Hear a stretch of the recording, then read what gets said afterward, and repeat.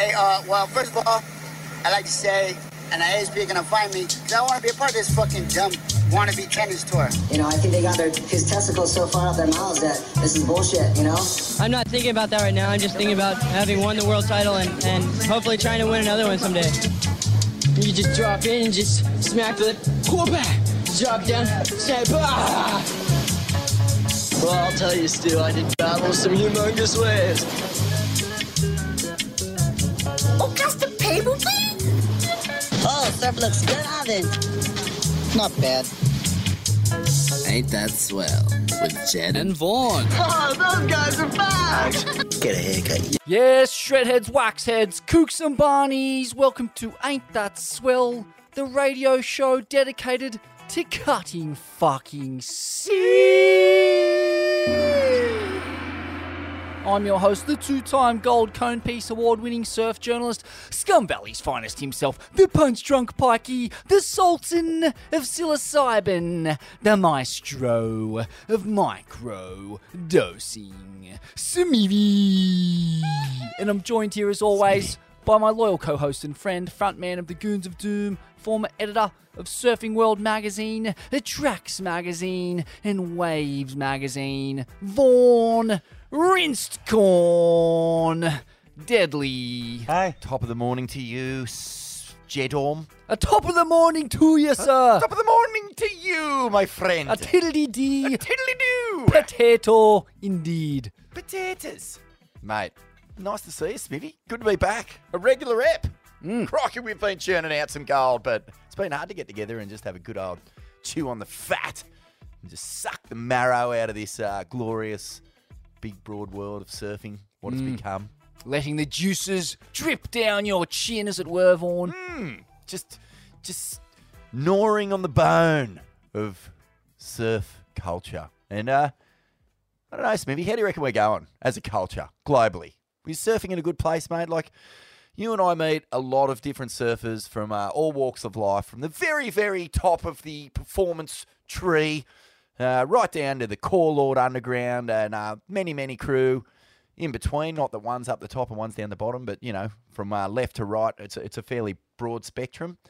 I feel pretty pumped up at the moment, Smith. I feel like surfing's in a good place. Yeah. Yeah? I mean, if the level of global froth is any gauge, it's off the charts. Yeah. I mean, you could power several African nations with the amount of froth that's been generated out of Bali alone this season. Well, we might need to, the way that the power bills in this country are going. Just tap into a bit of Tom Carroll meditation froth. And, you could generate, as many countries as you need from that one man alone. Good.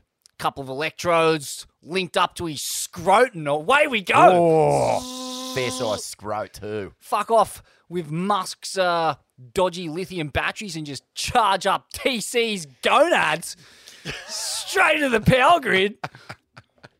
I mean, the man's charged his crystals in more mortal cones than any man alive, and now he's charging his crystals in a different way. And I mean, the net gain is much the same. It's just a fucking huge force of energy for good, positive energy, good juju, good mana. Yep.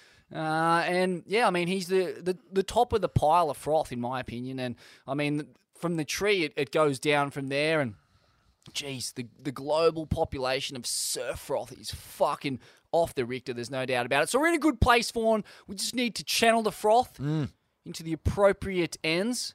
And, yeah, I mean, we're getting there. It's a work in progress, as it always is. I mean, I guess, you know, one of the worst things about surfing is surfing with other surfers. You really often just see the absolute worst in the human spirit on show there. Greed, self-absorption, self-centeredness.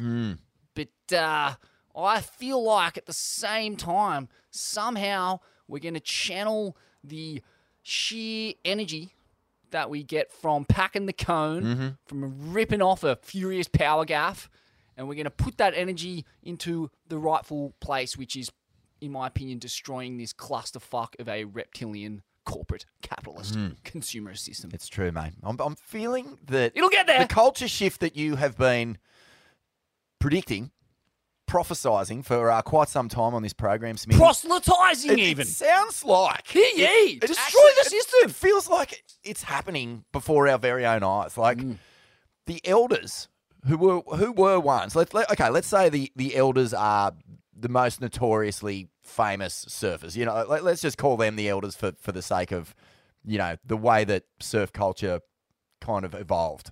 You know, like the heroes were the people on the magazine covers, winning world titles, all that sort of stuff. I mean, there was always the subculture of, you know, the zone out, drop out, John Peck's, you know, your true core the lords. Peck Lord. Well mentioned. You know well what I mean? doffed. Yeah, it's George Greenhoff.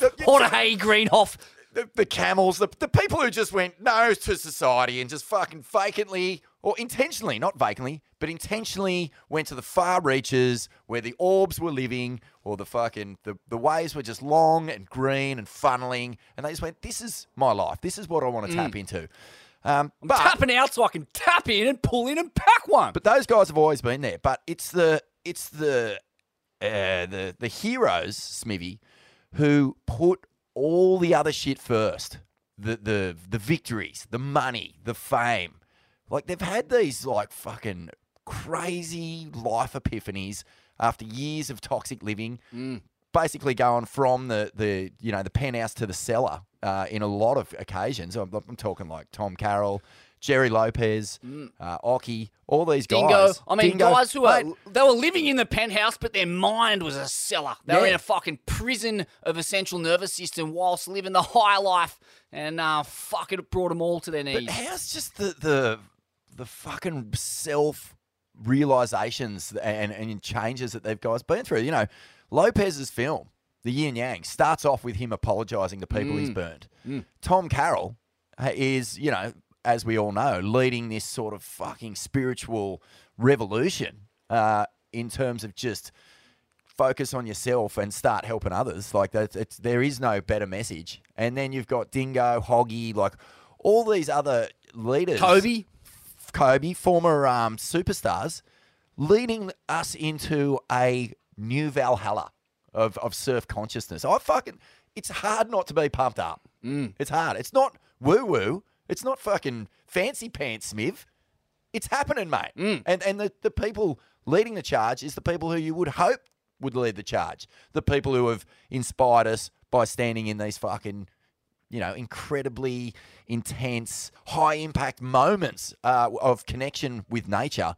And it's finally dawned that moment can be shared and experienced simply by giving other people, like, you know, you can relive that same sort of energy by giving other people what you know, the wisdom that you have gained. And the rad thing about it is that all those people you mentioned were absolute figureheads of macho culture, of machismo culture, of guys who fucking ripped, who packed it, who, you know, had courage and balls and giant egos to go with it.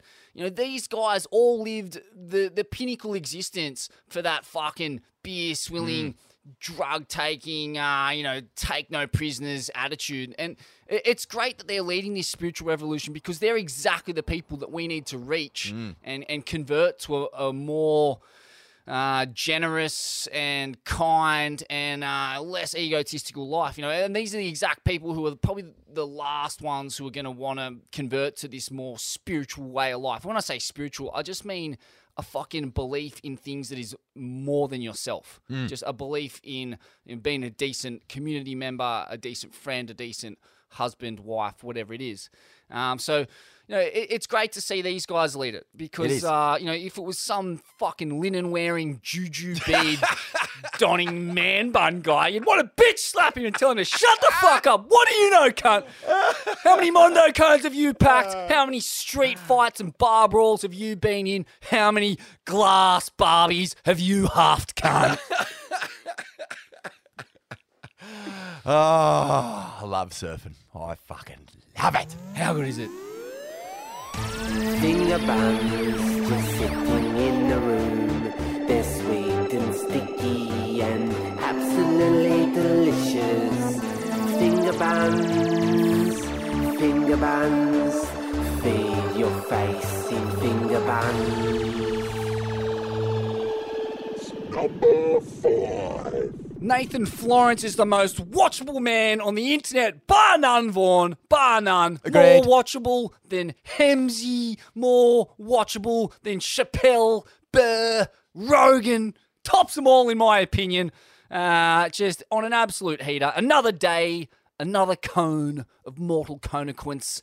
The guy is fucking on one. I mean, he's been on one for a while now, but I was actually thinking the other day just about that 1 in a million frontside hack to backside pit combo at Ullers. Remember that? Yeah. Remember how strange is that? Yeah. Like, I mean, I don't think I've ever seen or heard of a combo like that being put together at that wave. Who even knew you could go right there, for one? I think Curran, there's rumours that way back in the day Curran did that. And I think a few core lords probably have done it because the way that sort of bomby breaks and then comes back through onto the inside reef there's a few fucking pretty tapped-in crew who have mastered it. But that's got to be the best one.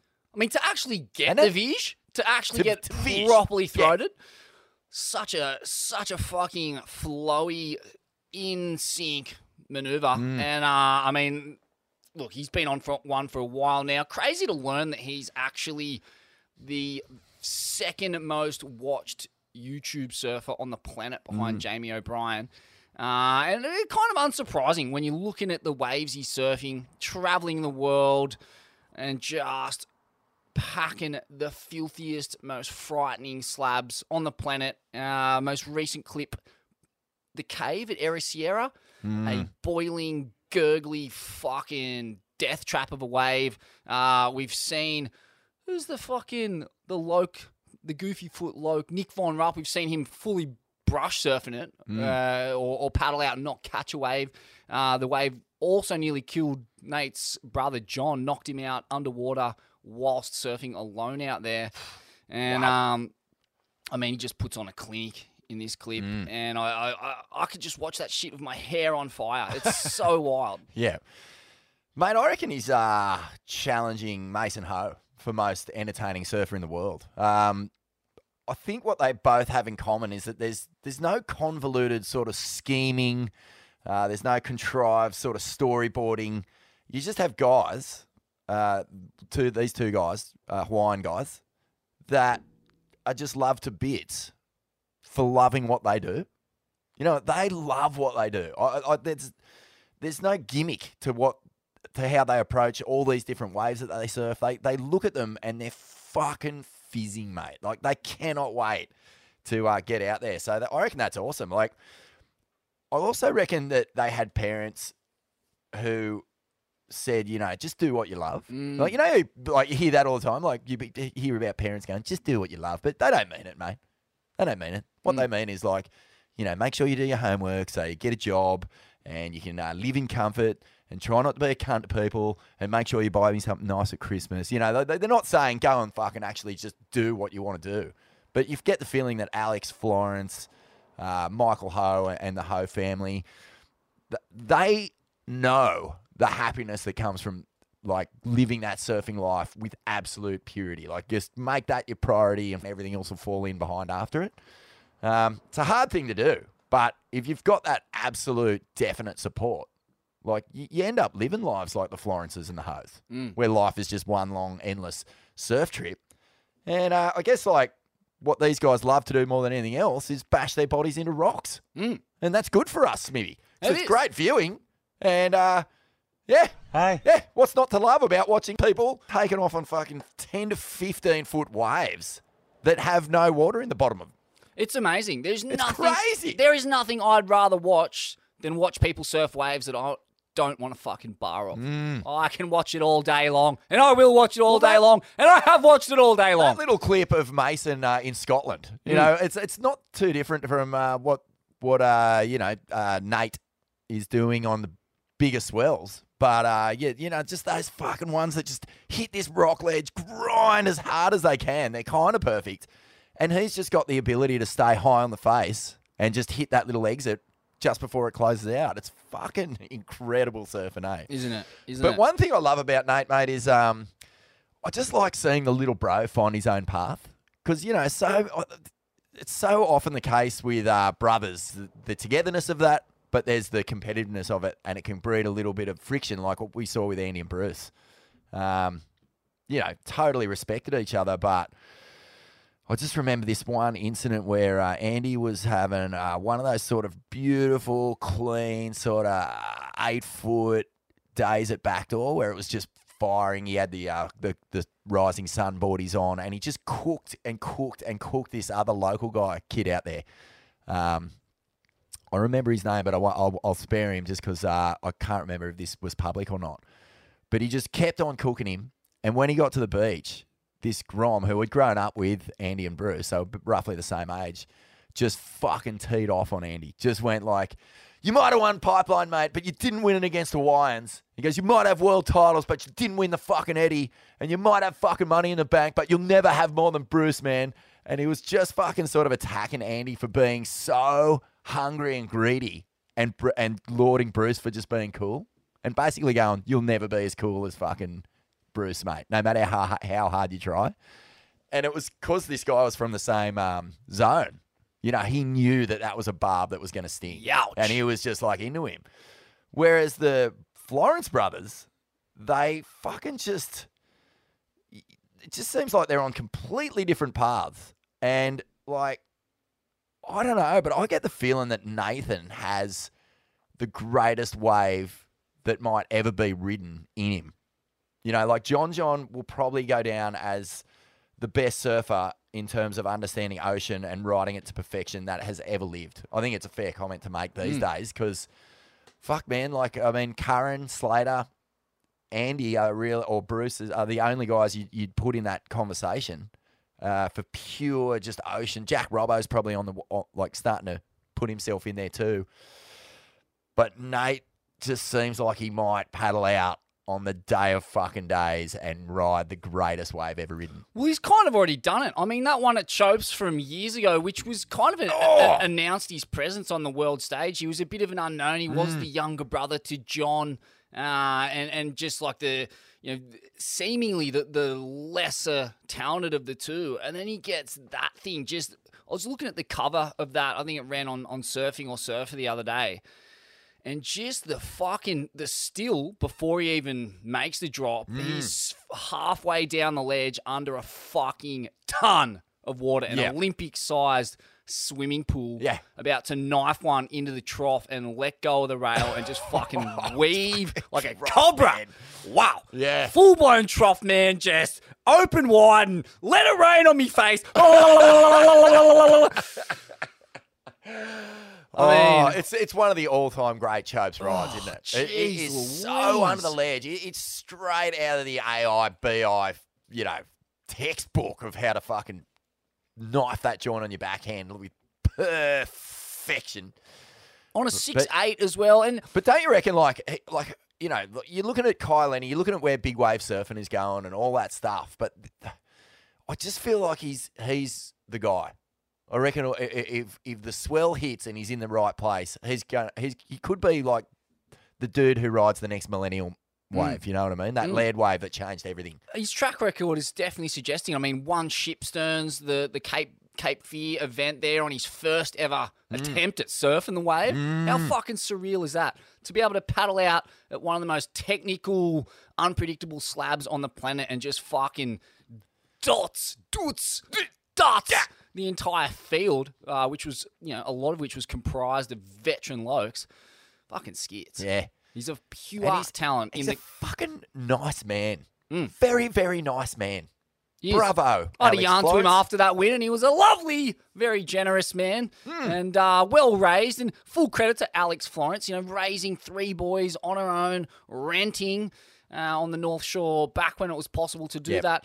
And incredible, too, to see the level that all 3 brothers have gotten to, despite not having that, male figure in their life, like a dad or even having that person, the older brother, you look at Mason Ho, you look at a lot of pro surfers, and the reason they got there is because they were pushed into it by older brothers or a father. They didn't have any of that. They just ground out a performance level purely off the back of living on the beach there and a supportive mother, which is incredible. These guys are essentially first-generation surfers, and you don't really see first-generation surfers get to that level very often. I think Alex did surf a little bit in New Jersey, definitely skated a bunch. But, yeah, an unlikely story. It's an apocryphal tale. Something that may be read in the book of Genesis in years to come when we come up with the New Testament. But, yeah, incredible story. Great story and great surfers, great surfing family. Probably might go down as one of the all-time greatest. Who knows? But, yeah, good on you, Nate Dogg. Ripping, bruh. Number 4.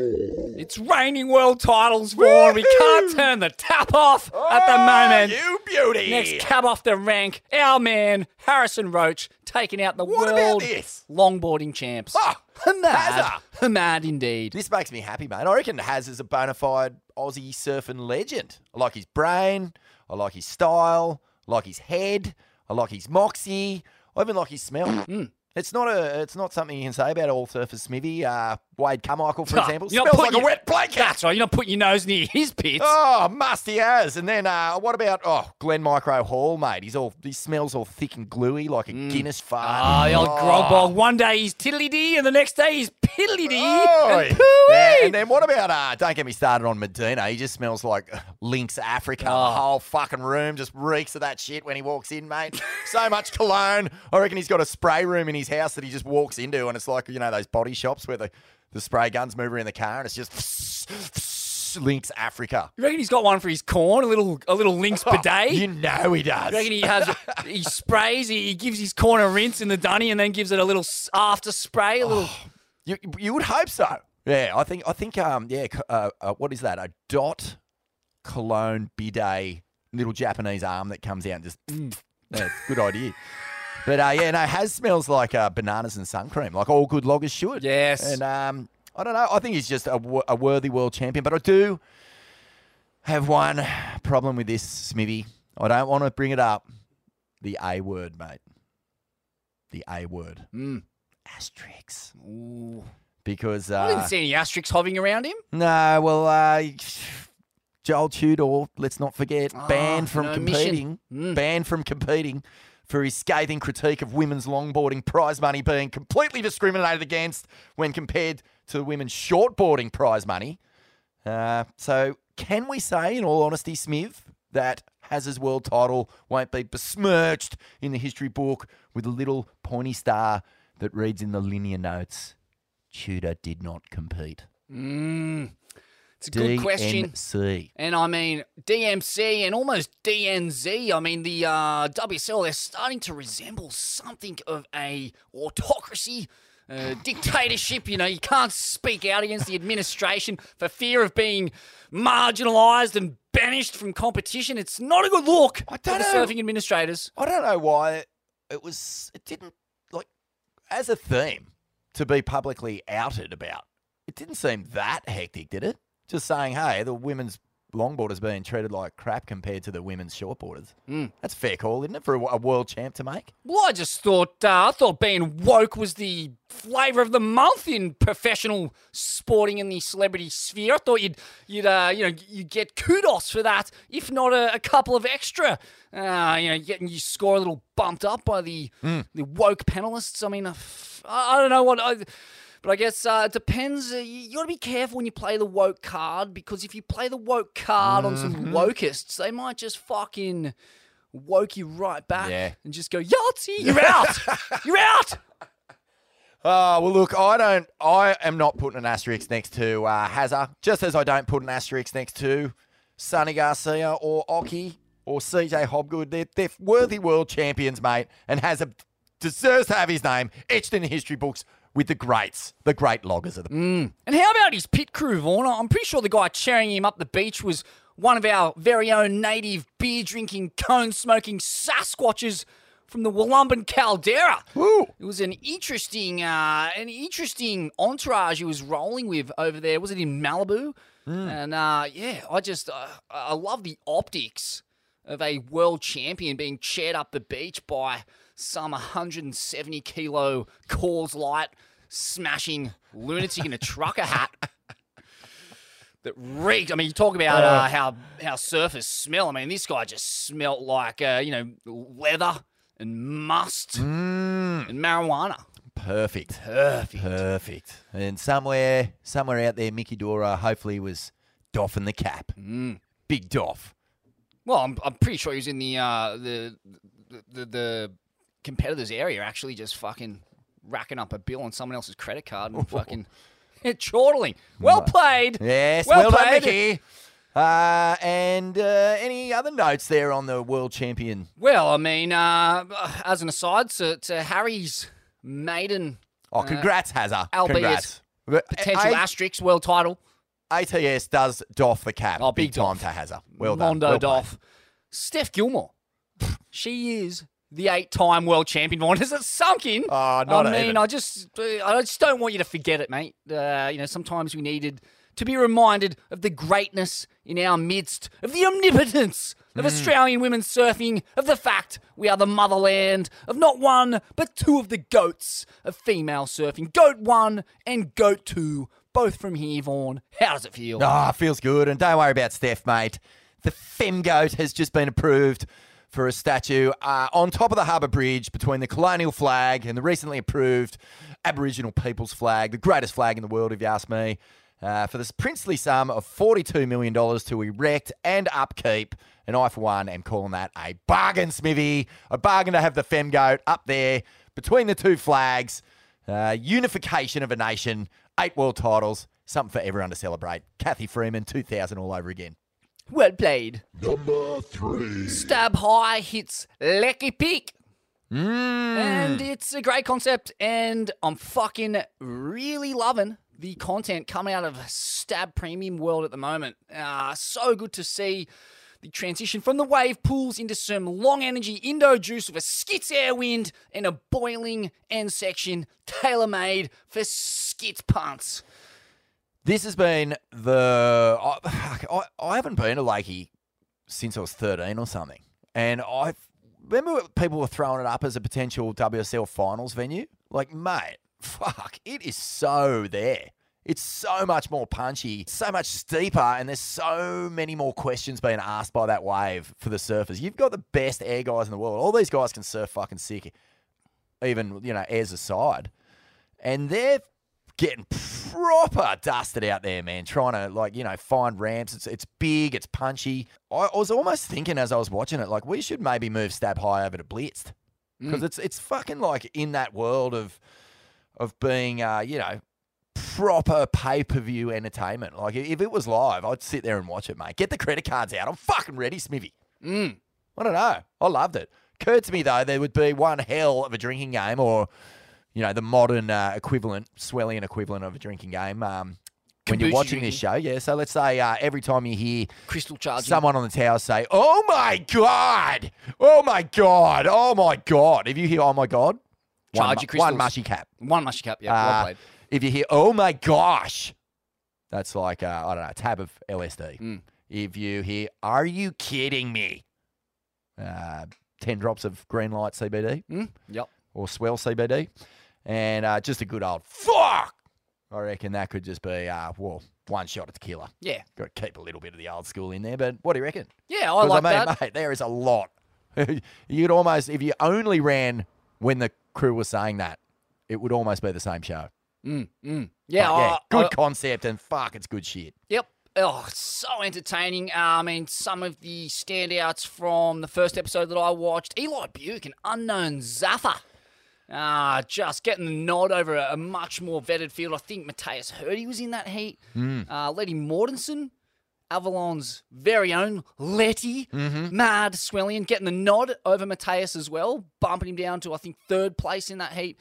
Noah Beshin, fucking hell, the apple does not fall far from the tree. Skits punt fiend, honed his game on the skits ramps. the nouveau ramps of Backdoor and various other spots in Hawaii, rocky rights, rocky lefts. But yeah, fucking hell, just the Hawaiians' ability to launch off serious ocean energy is psycho. Just their command on long period energy and the fearlessness with which they hit the ramp or pack the cone, it's second to none.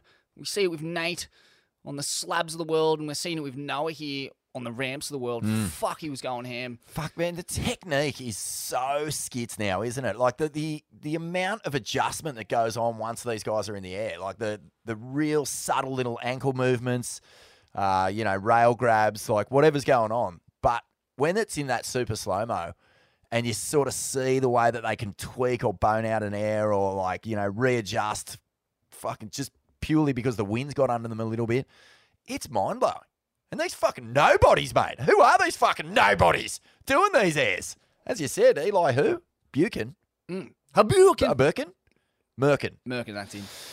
Yeah, pretty sick stuff, mate. And I think the WSL really needs to fucking have a good look at I don't want to get stuck into that whole, Rip Curl Finals, Trestles argument because we're going there again next year no matter what. But it's got to end. No more after 2023. I love the idea. Lakey's is such a good option because it has all the heaviness and conical variety of a pipeline. Even the left has been compared to Chopes when it's in that kind of 10-foot range. But then it's fully rippable like North Narrabeen or like, the front, like alley rights, whatever you want to throw at it. It's like a fully high-performance rippable wave when it's smaller. It's the ultimate competitive surf location. On the downside, there was a terrorist cell somewhere near Beamer. One of the Bali bombers, in fact, was from Sumbawa, and there's been some threats over the years to blow up the Armengadi, and there is a bit of that noise. I don't know if that's factored into the decision-making process over there. I know that for a long time after the Bali bombings, the ASP was fearful of going to Indonesia just because of the insurance premiums that it costs to run an event there due to a whole number of things, terrorism, earthquakes, all that shit. But surely we're past that, Vaughn. Surely there's a enter at your own risk waiver that we can force at gunpoint our pro surfers to sign. Because really all we want to see is some high-performance surfing, Vaughn. By hook or by crook, by illness, by injury, I don't fucking care. I want to see my high-end pros packing the Mondo Cone on finals day, not surfing some onshore, cross-shore, weak, gutless gibberish. Yeah, I'm with you on that one, Smithy. With you on that one big time, mate. Hey.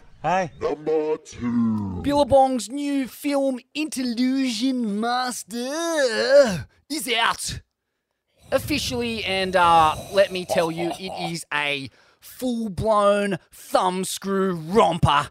Give your Billy a wire brush clean, break out the North Coast nugs you've been hiding in the back of the fridge, and settle in for a screening, an encore screening, a matinee, maybe even take the Monday off. Oh, Smithy, this is why the death of the VHS sucks. Because if I was 15, exactly as you just said, I would have been fucking set on fire by this thing, man. I would have watched it, punched a couple of hotties with Simo and HB and Johnny Morgan, and then I would have watched it again. We would have fucking screwed back in, had another fucking hit, and then watched it again, and then we would have realised that our $25 foilies that we bought with our study had all fucking run out. So we would have just packed the fucking spinner cone and watched it again, mate. This is this film does not deserve to be swamped or pushed down the leaderboard by whatever garbage, it's the way it works. You get your fucking moment in the sun where you're the top story on whatever website you're on, and then you got replaced by some I don't know, someone Basque beach break rip bowl grovel with a 5-minute Indo section. Fuck. It's such a shame, and I don't know. Even DVDs didn't have the same weight and size that the VHS had. Like, you would just sit there and just give this thing so many run-throughs, the tape would be clear by the end of it. You get in there with the head cleaner. You know, it gets all screwed up and you're manually twisting it and you're pumping some lube in there and you're praying, worshipping at the altar of your VHS. Give it a couple of punches on the top when that doesn't work. Oh, man. I think it's the best single surf trip film made in 5 years. Like just it's all one trip. It's a men's trip too, which is so hard to make those things kind of stand out. But this is a Mondo score smithy of just biblical proportions. Like they have proper struck gold on this one.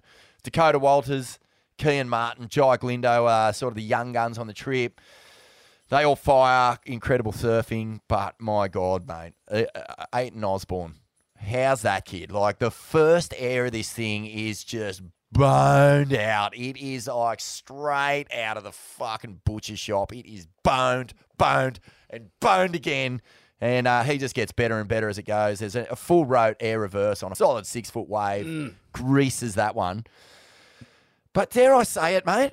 The highlight surfing for me is Parko and Credo. Candoid is just woo! Cando! Just, I don't know, the longer boards, it just sends me back to a place where happiness is for me. Like, I don't know, I transport to this other realm. And then Parko, man, like, put him on more surf trips. Get him in perfect surf. I could watch that, like you said, till your eyeballs fall out and roll away. Yeah, Too good. Kendo underrated for his versatility. I mean, on those longer boards, those big frontside power gaffs, and just pure reads in the cone. Reminiscent of all the great style masters of yore. But then the guy's just hucking furious air revs into the wind, losing boards, like sticking them still, like crazy corked out rotations. The guy's stuck a couple of backflips in his career. He's as high tech and progressive as any surfer on the planet. But it's amazing to see a surfer combine those two disciplines. They're so far apart. There's almost no surfer on earth bar, John, I guess, who can combine super stylish rail surfing with high-end, super progressive punts. They're usually different disciplines. You got your Medinas, your Italos, your Philippes. I mean, Philippe, fuck, that guy's got a rail game on him. But, yeah, to have that level of style and that super progressive game at the same time, and also just be a fucking beast when it's proper big and coning. Fuck, he's the complete surfer. So good to see him go on with his career. He's been through some battles, some mental battles, and there's definitely been some troughs in his time as a pro surfer where it could have all gone south, and he could have just coughed up a career, but he's fucking gritted his teeth. He stuck it out, and he's surfing better than ever. It's one of those sections where if you haven't seen Credo surf for a little while, you just go, fuck, this guy, is this guy my favourite surfer? Like, you fully feel like that by the end of this film. Like, it is such fun surfing to watch. There's a bit more time in Credo surfing. Did you notice that? Like, I don't know if it's maturity or just having the read, or I fucking actually don't know what it is, but it's something sort of spiritual, and it taps into what I love about surfing. John's got the same thing. It's like, it's just that like space where you're not doing stuff that's just as enjoyable as the space where you are doing stuff. Like that's what it is. It's the spaces between that makes his surfing so, desirable. And it's this kind of surfing that I wish I could do. And really, when he's paired up with Parko in this thing, you're kind of looking at it going, oh, well, that makes sense. Like, you've got two of the smoothest guys going. But yeah, there's just that little undercurrent of Credo that's punk rock as well. So you've got that little bit of danger, and the versatility is where that sort of danger explodes. The waves in this thing are as good as any surf film I've seen in a long, long time, man. And like, there's people dropping really good, really creative single trip surf films at the moment.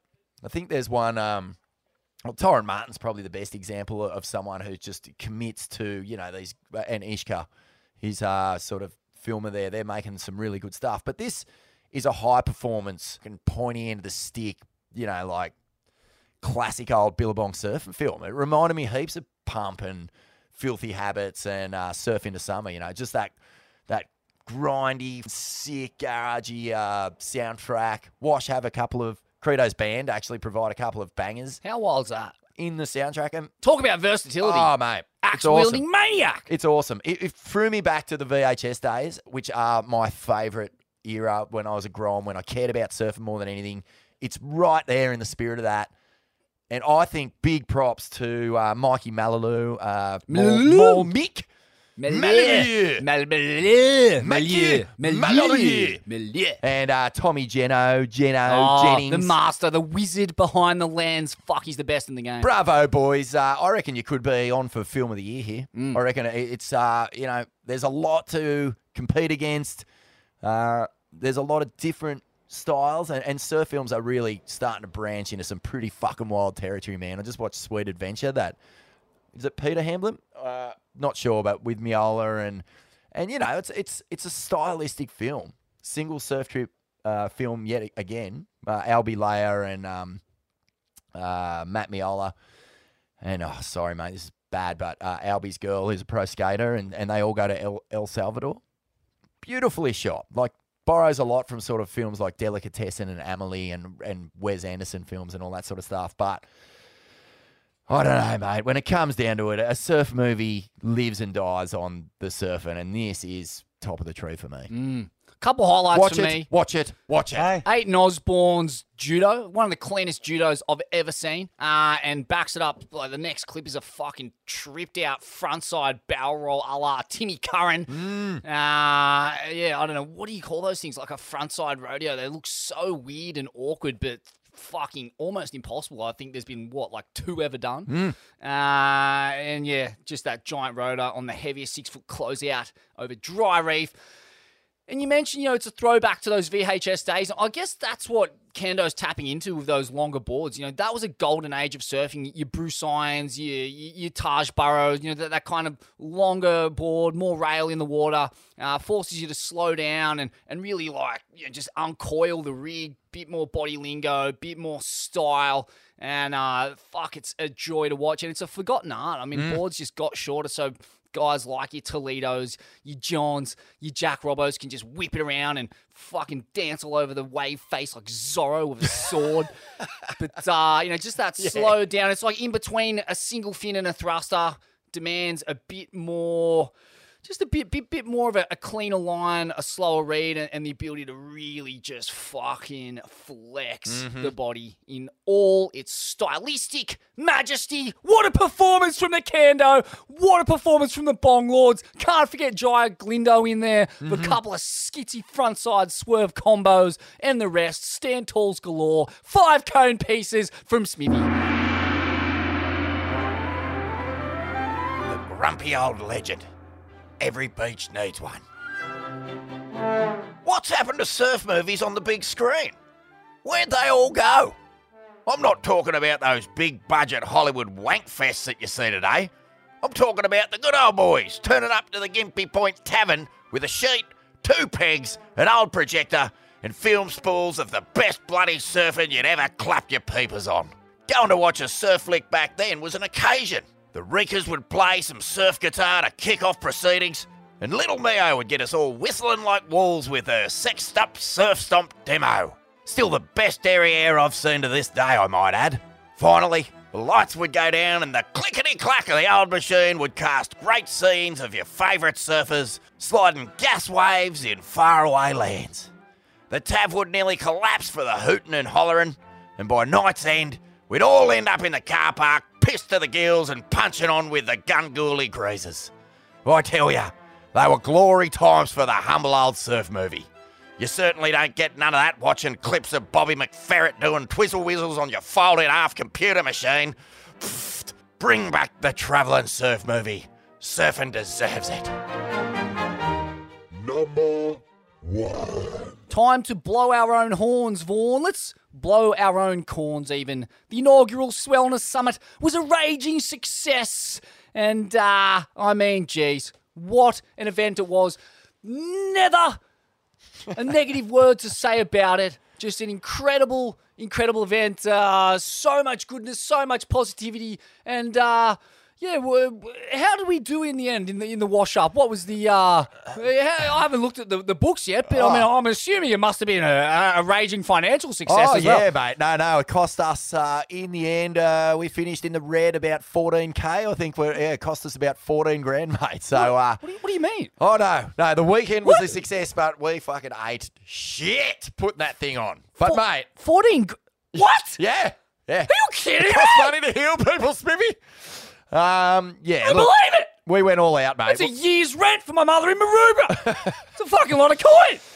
How did we cough up so much? Look, books aren't our strong point, but as you said, man, the weekend was fucked up, dude. I was so stressed out about it in the lead up, but mostly because of there was just the weather looked like it was going to just completely there was sabotage us. A swirling which it did. cyclone with a witch riding around in circles on a broomstick, laughing at us, throwing Tom lightning Carroll bolts at us. Called me on Monday. This is the Monday. The swellness was for Friday, and he goes, "Have you had a look at the weather report? Because it looks like you're in for rain." And I looked at the BOM, and I was like, "Fuck, it looks pretty good. It's saying like 1 millimeter chance, small chance." Didn't you say to Tommy, come on, mate, can't you do something about it? Yeah, I was like, get the "What's going electrodes on?" on the gonads and start praying, cunt. Anyway, yeah, so, we got closer and closer, and then I sort of started to see these little weather patterns forming up, and we rang Gergie, our manager, and we were like, "Hey, mate, can you just ring someone at the fucking bureau and find out what's going on with this weather?" And he rang us back, and he was like, "Yeah, I just spoke to a woman there. She said maybe 1, maybe 2 mils of rain." Sure enough, Friday hits. Tom Carroll, prediction, don't know what weather map he was looking at, but he picked it to the eyeballs, Smithy. It pissed down raining. And fuck, I was stressed. I was going, oh my God, have we just cooked it here? And then making their way through the torrential rain. Across the floodwaters, down the River Kwai in canoes. Down the River Kwai.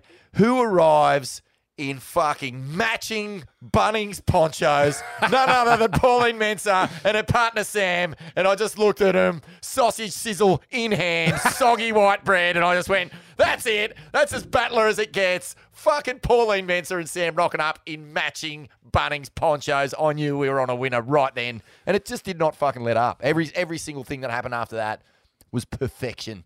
We got to share so much wisdom. We got to really get down and dirty. And I do mean down and dirty. We were rolling around in the grass, in the mud, doing jiu-jitsu.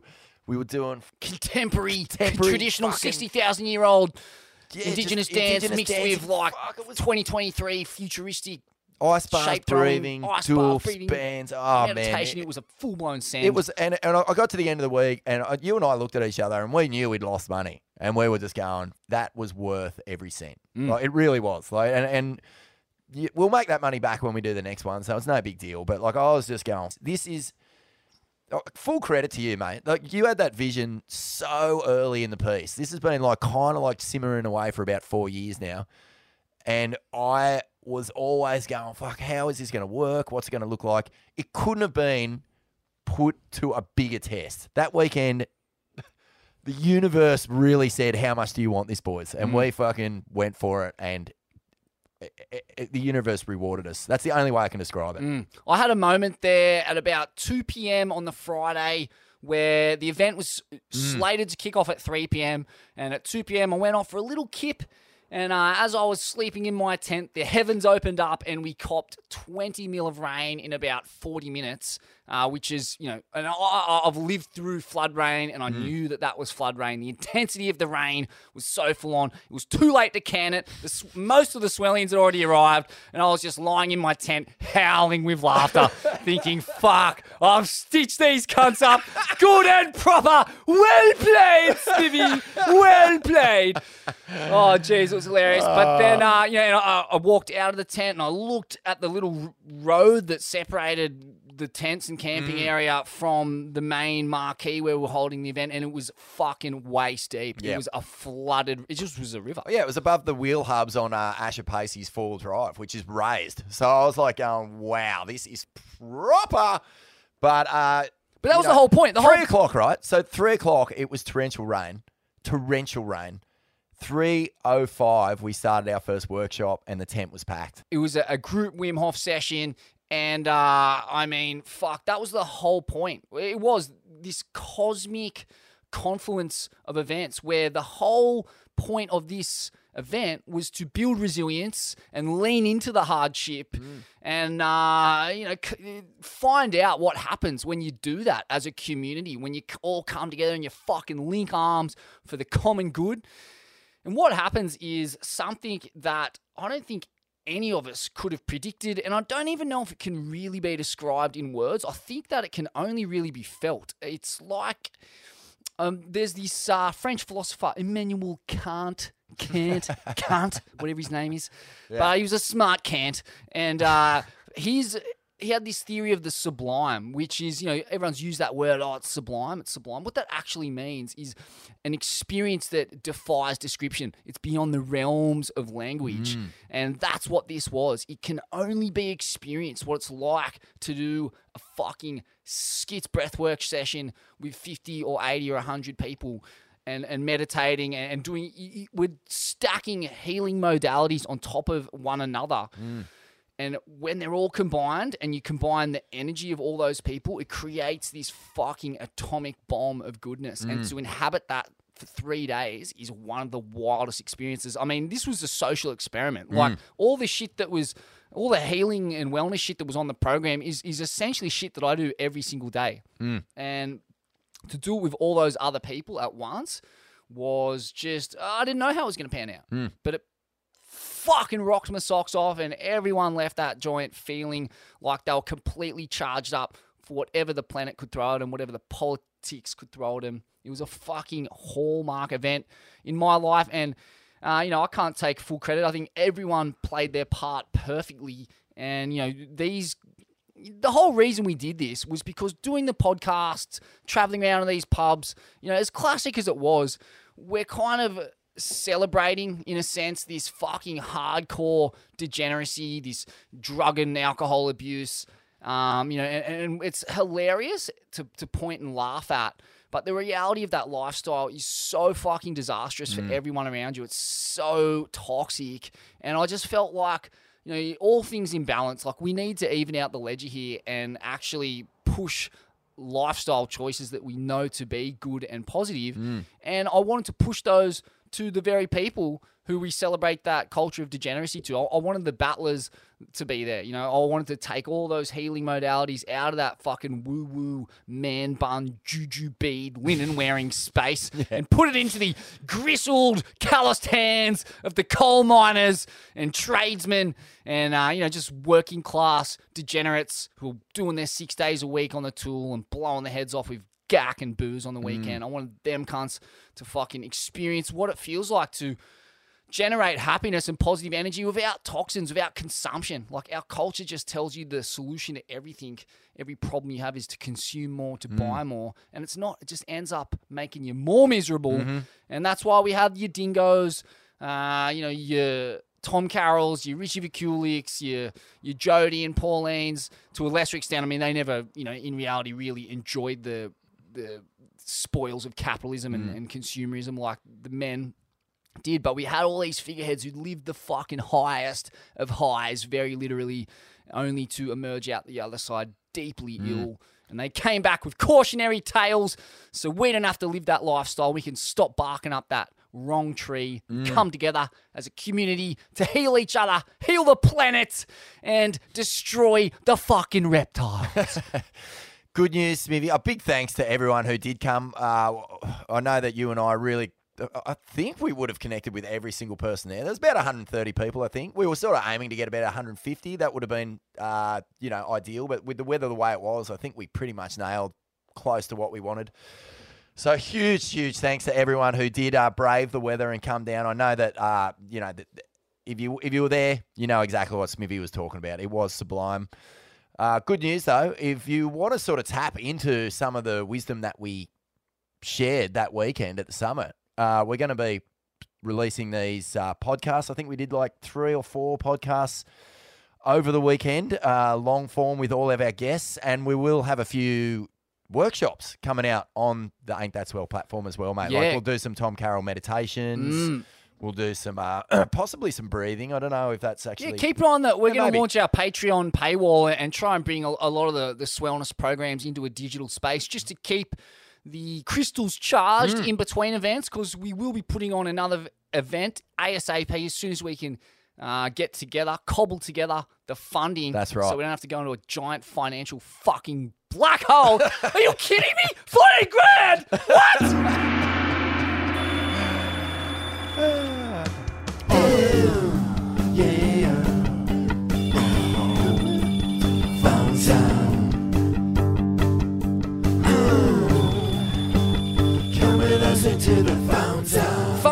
and Vaughan.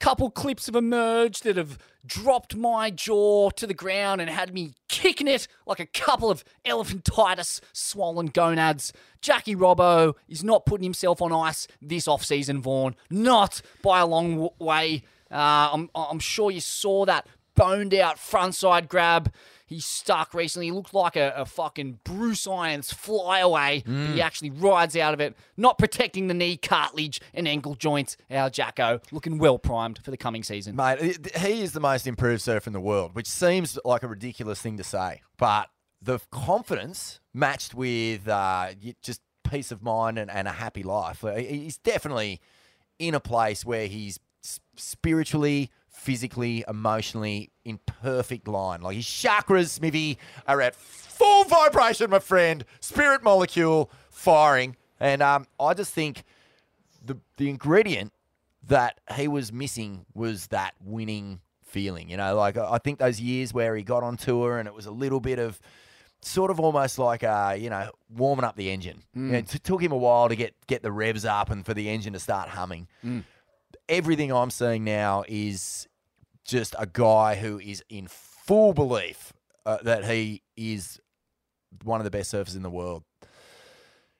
The crazy thing is that these clips that he's dropping are they're all X Factor clips now. Like it's like that, you know, when Italo went on his rampage after he won the world title and he had shots like, you know, surfing 1 foot shore, he's just doing these fucking mondo tail blows, and you were just thinking, God, this guy has just gone to another level. Because, you know, being world champion, the belief that it fills you with is just so fucking untangible. Like, you start doing stuff that you're not even thinking about it anymore.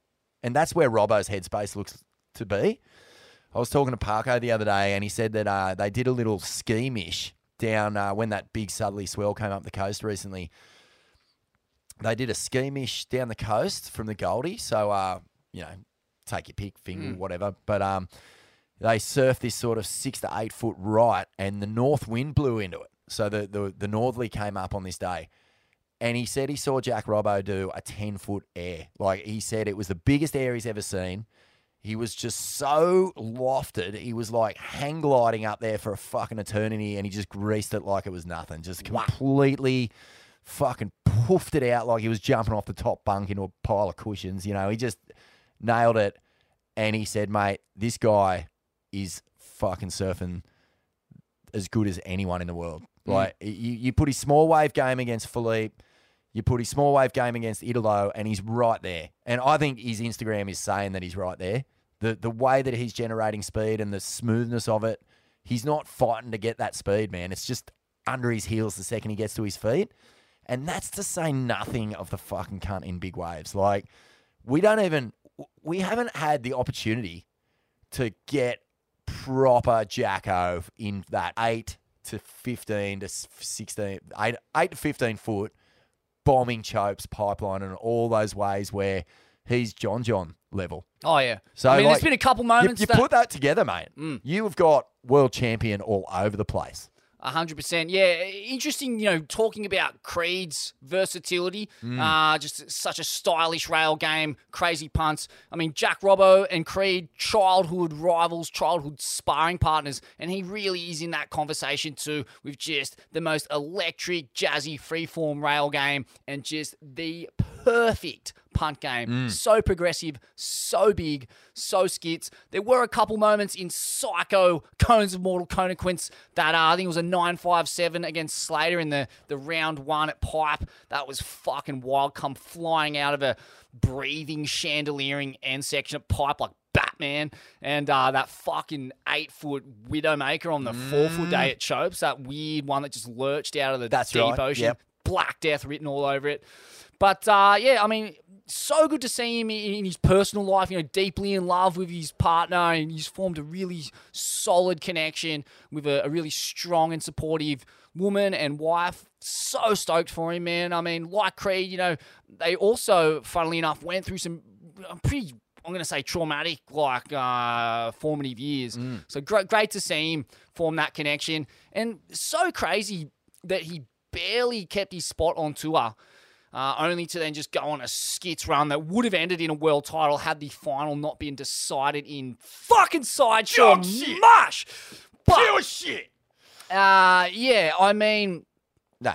the thing is, I guess, about World Tour surfing at that level, it is so hard to find your rhythm up against your David Silvers and, whoever else in those opening rounds, these grindy Brazilian guys who are always going to put up 7s and 6s. And unless you are just got your head in the game completely, it's very hard to just match the consistency of Brazilian surfers, especially when you're relying on that intuitive, free-form style of surfing. But once it clicks, it's fucking unbeatable. Oh, yeah. And Jack Robbo is It's bordering clicking, mate. on unbeatable as long as the waves show up. Yep. It's clicking. It's clicking all right. But I reckon Robbo is tapping into the Brazilian Storm energy. Like, he spends a lot of time in that bubble with all of that fizzing belief. Like, Yago Dora is probably the closest thing he has to a sparring partner. Yago's old man is his sort of coach. Leonardo Dora, the ex-punk rock, skate, surf, shops, shaman, and pro surfer. And Pagey's point was that, he's tapping into the love and the energy and the momentum that they've got. And it's working for him, man. He doesn't look. Don't get me wrong. He's flying the Aussie flag. Well, he's tapping in with the Aussies a bit too. I believe in Chopes he was part of the kind of training brigade. Was he not at the end of the road? It's perfect timing because the Aussies are coming from a place of grit and the Brazilians are coming from a place of pure momentum. Like, they've had it for a long time now. So he's got that mix of both, and I think you need to have both. I think for him to win a world title, he's gonna have to tap into that grit, because that. Kind of, if you think back to the WSL finals day, he was a little bit flustered. Hey, that heat was just all over the shop. His decision making was a bit here and there. I don't think you'll ever see him surf a heat that bad again. But yeah, man, I'll tell you, far out. It's good to watch, and it just was not that long ago. Sean O'Doherty was writing in Surfing World, like, what is actually on tour for guys like John and Jack, who have stood in the belly of the most fucking terrifying waves you can possibly imagine. Like, where do they get that same feeling out of competition? He was saying that that's the challenge that the Johns and the Jacks face. And you can kind of, it's a good point. Oh, it's a great point. It's a really good point. I mean, look, if you're watching Nathan Florence, if you're John watching Nate get barreled and you're doing your knee in 2-foot surf, you got to be asking yourself, what am I actually doing here? As long as they're getting their crystals charged in between heats and events, I think that's what's important. As long as they can skip over to some island near the contest site and just pack a couple of filthy orbs of mortal conequence, and then, that, I guess, keeps the crystals charged, keeps the pineal brimming with Vij. And then, a healthy substitute to getting max tunnel time is fucking dominating cunts until they're a crying watery mess in a heat. True. It's a great feeling. Kirk Flinoff takes out the unofficial ride of the year at Cape Solander, according to Tim Benythan, and who knows better than Tim Benythan, who shot more filthy slabs than that mad lensman. The old swell voyeur, eh? The mate. Old swell peeping Tom, Tim Benythan, eh? He's just hiding up in the dunes with his lens, peering into the swell's secret lair. Oh, yeah, packet. Sea puss. Oh. Yes, Kirky Flinoff. Oh, he's a fucking swell creep. Oh, he's a creep, mate. You can't fucking take your eye off him, mate.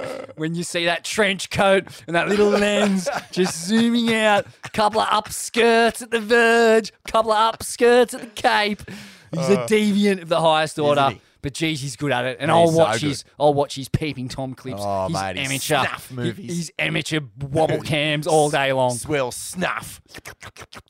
Yeah, so Kirk he's taken out the unofficial ride of the year for a backside paddle effort at Cape Solander that has to be seen to be believed. Vaughan rinsed corn deadly, reads the boil perfectly, gets in early, and then the thing just goes thermonuclear. So thick it tries to squeeze him into its colon, but he gets a little puff of speed, probably from a little black squidding butt squirt of fear. The squirt appears to blind the foam ball monster momentarily, allowing him to get away. He rides the bucking bronco, lets go of the rail, and then comes flying out straight into an orgy of 21 virgins on a passing schoolies cruise ship bound for New Caledonia. Ha! You are kidding me. Spock the clip on Timberknife Instagram. I mean, I've said it once and I'll say it again. If the world tour was held in left rip bowls and skit slabs, he'd have more world titles than the GOAT, Vaughn. He was the original Jadson Andre, a king of the air rev, ahead of his time, and a slab shaman par excellence. Well played, Kirk. Well played indeed. One of the all-time Cronulla greats. Flying the flag at ours, and he must have got his nose out of joint with that whole Maxi McGuigan little, super session that went down over, multiple swells. He just seemed to have it dialed out there, didn't he, Maxi? We had him on the show. He was telling us about his good fortune to just drop everything and get out there whenever it was on. Max McGuigan. But Kirky, not to be outdone, packing it. One of the real standouts too, one of the few goofs in the Cape Fear there in that year that, 4 waves were made. Russell Bjerke took it out. Jughead got slammed on the bottom. And the carpenter from Uber got a 10. I just love him. He was such a whippet. He was such a skinny, wiry little air rev guy, like you said. Basically our version of Jaddy. But way ahead of the curve. The first guy doing air revs in consistently in heats. His make rate was epic. But just didn't have the power game during his years on tour. It would have been good to see him with more muscle and just maybe a little bit older. I thought the judges didn't know what they were looking at that point either. Mate. They didn't know. But, nowadays, he's just a beast. He's an absolute beast. To do that sort of surfing on slabs on your backhand, fuck, mate, you see everything. You're not sort of just hugging the wall and keeping your eye on the channel. You can see every rock, you can see every barnacle, you can see every cuttlefish just skittering across the reef trying to make it to safety before this thing fucking pulverizes them. There's no escaping it, and to ride like he does, he's fucking magnificent. Great story, of course, with Luke Steadman on Steaming Heats about Kirky in his early years on tour getting absolutely detonated by a 25-footer at Sunset. Luke! Crying. Luke, help! Help me, Luke! Help me! It's such a bizarre thing, because what's he going to do? It's a strange cry for help, but who can blame the man? A 15-foot West Peak at sunset? Wow. You'll do strange things when you're confronted with that. Some of the world's greats have been caught in there and lost fucking tears, I tell you. Mm-hmm. So not the only one, our Kirky. Nah, but there's no getting caught inside at the Cape. It's all about holding your nerve on the ledge as it boils up and fucking absolutely disembowels itself. And there is a moment where, his positioning on the drop is unbelievable. He makes it look like a cakewalk, the drop, but then he's so deep and it just attempts to squeeze him, kind of just these fucking pussy lips of doom just tightening up, about to fucking absolutely atomize him. And he just stays ahead of it and it fucking backwashes and he rides over. Oh, man, it's just a fucking wild make. It's unbelievable that it's a paddle. It's one of the great backside tubes ridden on this continent, I'm calling. Doff of the cap to you, Kirky. Big Doff!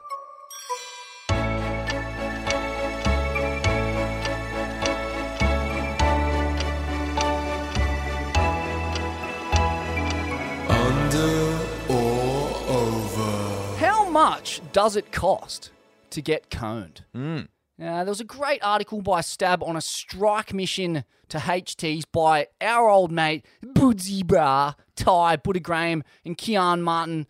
And, they scored up there, but it didn't come cheap. And Stab, bless him, actually crunched the numbers right down to how much it cost per cone.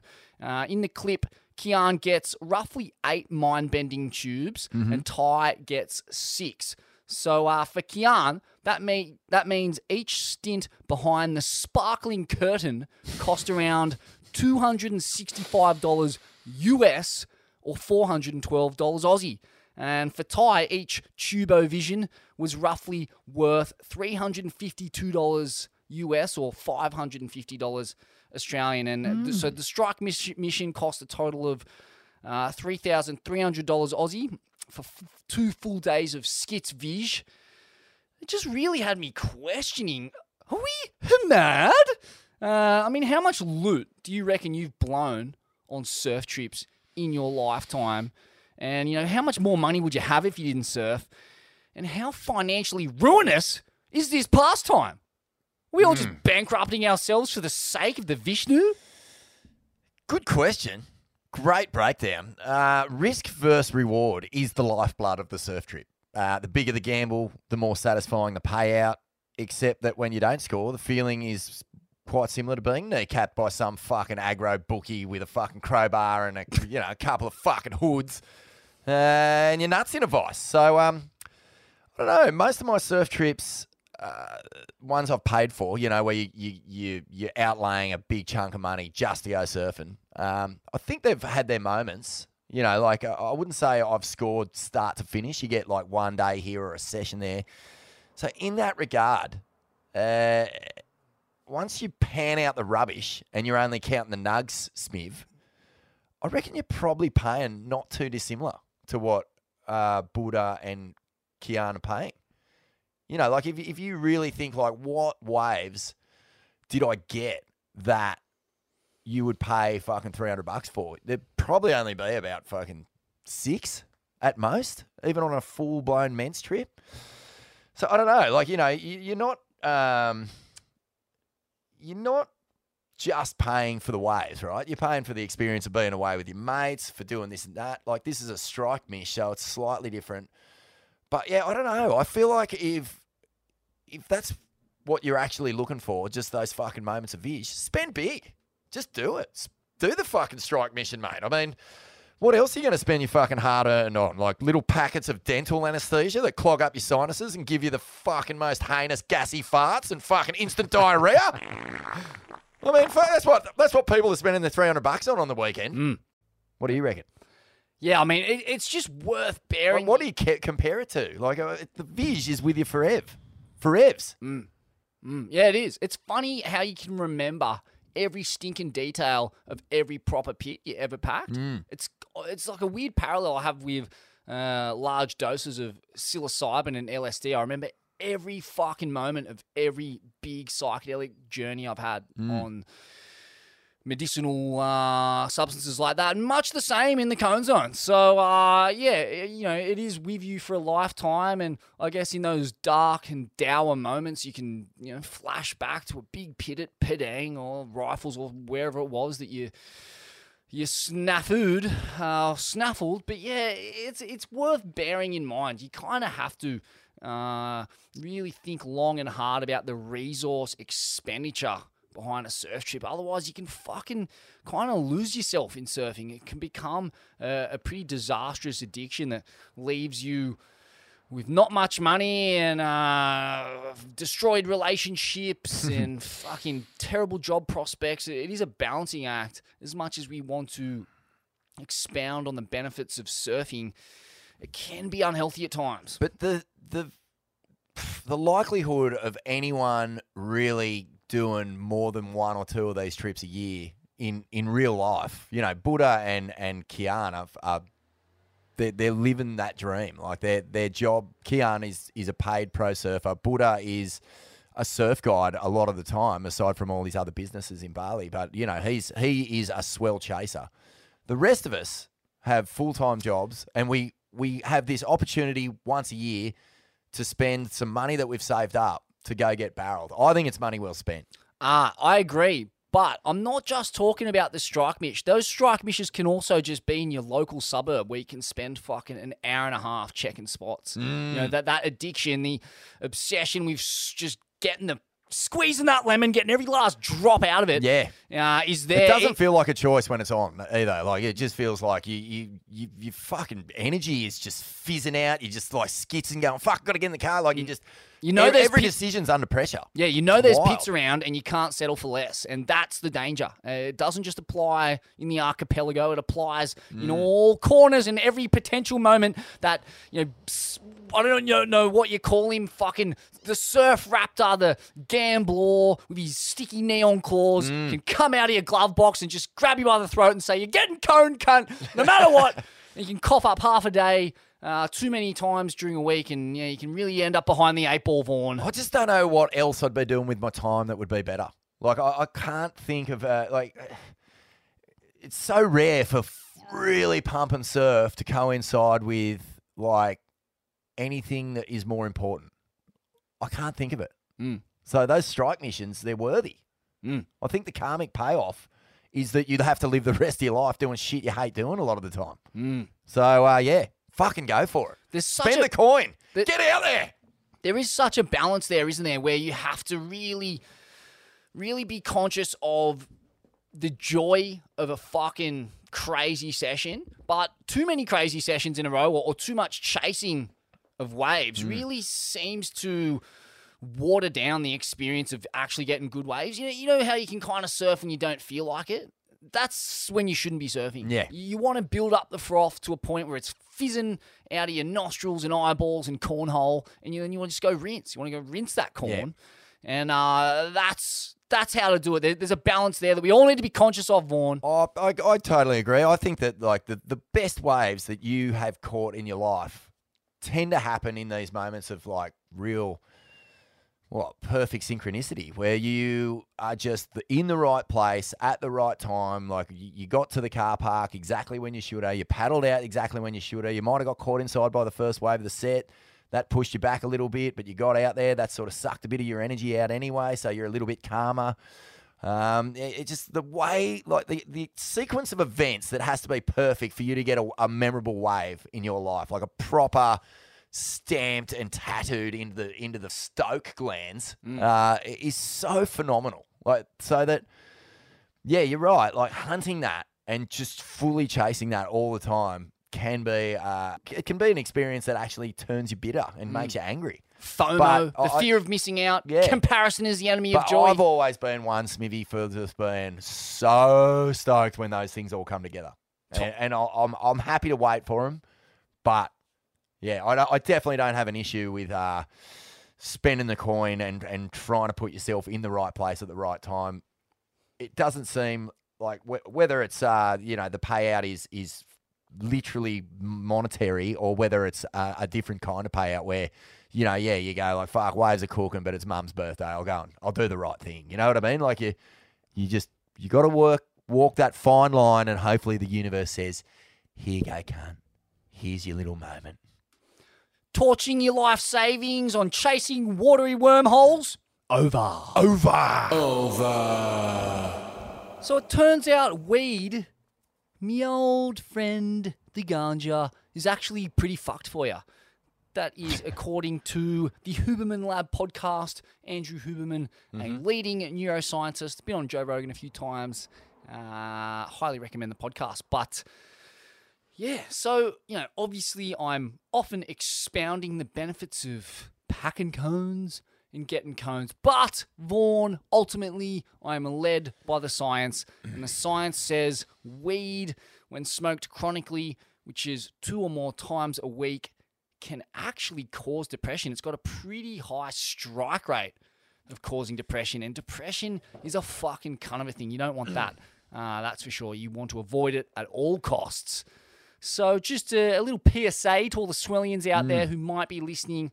Be very careful with the ganja. It is a far from benign plant medicine that should be used in ceremonial and very intentional medicinal settings. Good for nausea, good for pain, can quieten down the amygdala, which is the threat detection system in the brain, which is usually overactive after a poor sleep or some triggering episode. So, it has its place, but that place is not to be smoked recreationally. I've always sort of believed that anyway. I've always been around smoking my whole life. I've been had many, many mates who hit the bong extremely hard during high school. Never really let it go as they hit their 20s, and depression was a fairly common theme throughout most of their lives. Yeah, mate, I think anything like that, fuck, you just moderation, man. Moderation, pick and choose your moments. Don't get up in the morning, lung a hot one, and think that you're going to be fucking sweet for the day, because it's going to come back and get you. I suggest taking out the tobacco. That really, I think, spoils or augments the medicinal effect of it and can have you cringing for joints or cones, when in reality, what you're cringing for is the tobacco and not the weed. There is not much in the way of an addictive quality to the actual plant itself. It's the backy. So get rid of that and just be careful out there. We really care about our listeners' mental health. And marijuana, you know, most Indigenous cultures have understood the pitfalls of pack and rompers for thousands of years. I spoke to a plant medicine expert once, which, you know, sure it was at a doof called Earth Frequency, but nonetheless she was onto it, and she told me that in Indigenous cultures it's understood that smoking too much marijuana can result in dark spirits attaching themselves to you. So call it dark spirits, call it depression, two sides of the same coin. Be careful, Swellians. Yeah, under. I'll tell you, Vaughn, there is, when I look at my Instagram feed, it just seems like on every second slide, I'm staring straight into some long, white, stringy semen. Yeah, I mean, Torren Martin is one such long, white, stringy semen. Yes, okay, yeah, I see where you're going. John Florence is the other. Both, you know, they're an archipelago or two apart, but they're both semen out there on boats, charting unsurfed or barely surfed atolls and reef breaks, scoring skits Vishnu, and both with their missus as co-pilots, first mates, whatever you want to call them. Incredible. So, yeah, you know, just big doff of the cap to a couple of core lords scoring max coinage, more than likely at the expense of their relationships. I just saw the last... It's a very small space, but I mean, these guys... It's a tried and tested passage to relationship failure, the surf trip, isn't it? Yeah, well... Take your missus on a surf trip and kiss that relationship. The Albie Mangles road test is a good example of what happens when you...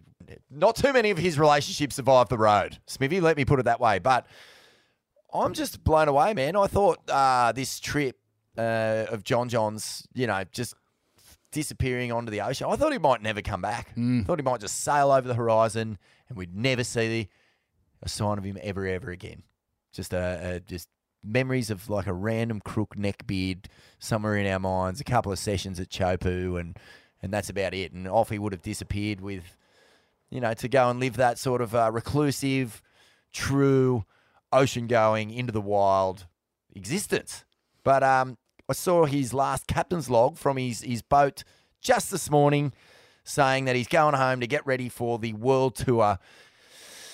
And as much as I love the idea of the romantic, ocean-going, stringy white semen, I have to say, Smithy, that my lips are starting to moisten up at the thought of John, Gabe Medina, Philippe Toledo, Italo Fiara, Jack Robbo, Ethan Hewing, Griffin Colapinto, Kanoa Igarashi, and maybe let's chuck in O'Leary Bra or Cal Robson or Liam O'Brien maybe, or some of the new contenders. Fuck, next year's going to be good on that CT, man. Like, this could be the year we've been waiting for. All the big dogs there, all healthy, all recharged, and just fuck, mate. Ooh, but I mean, you know, fuck. The wave pool's there, so we've got to have to deal with that. Oh, why can't we just have Cloudbreak, G-Land, Lakey Peak? Fucking, why can't we get these guys in some decent surf? Why are we fucking around? Why are we diluting the product with dirty fucking pissed-in chlorine and sideshore Bondi cigar-riddled trestles This it is just like makes no it's sense the to me. bad old days, Smithy. Like, we're not following summer around. We need to get these guys in some waves of Conaquents. Oh, anyway. But, yeah, back to the ocean-going natural footers.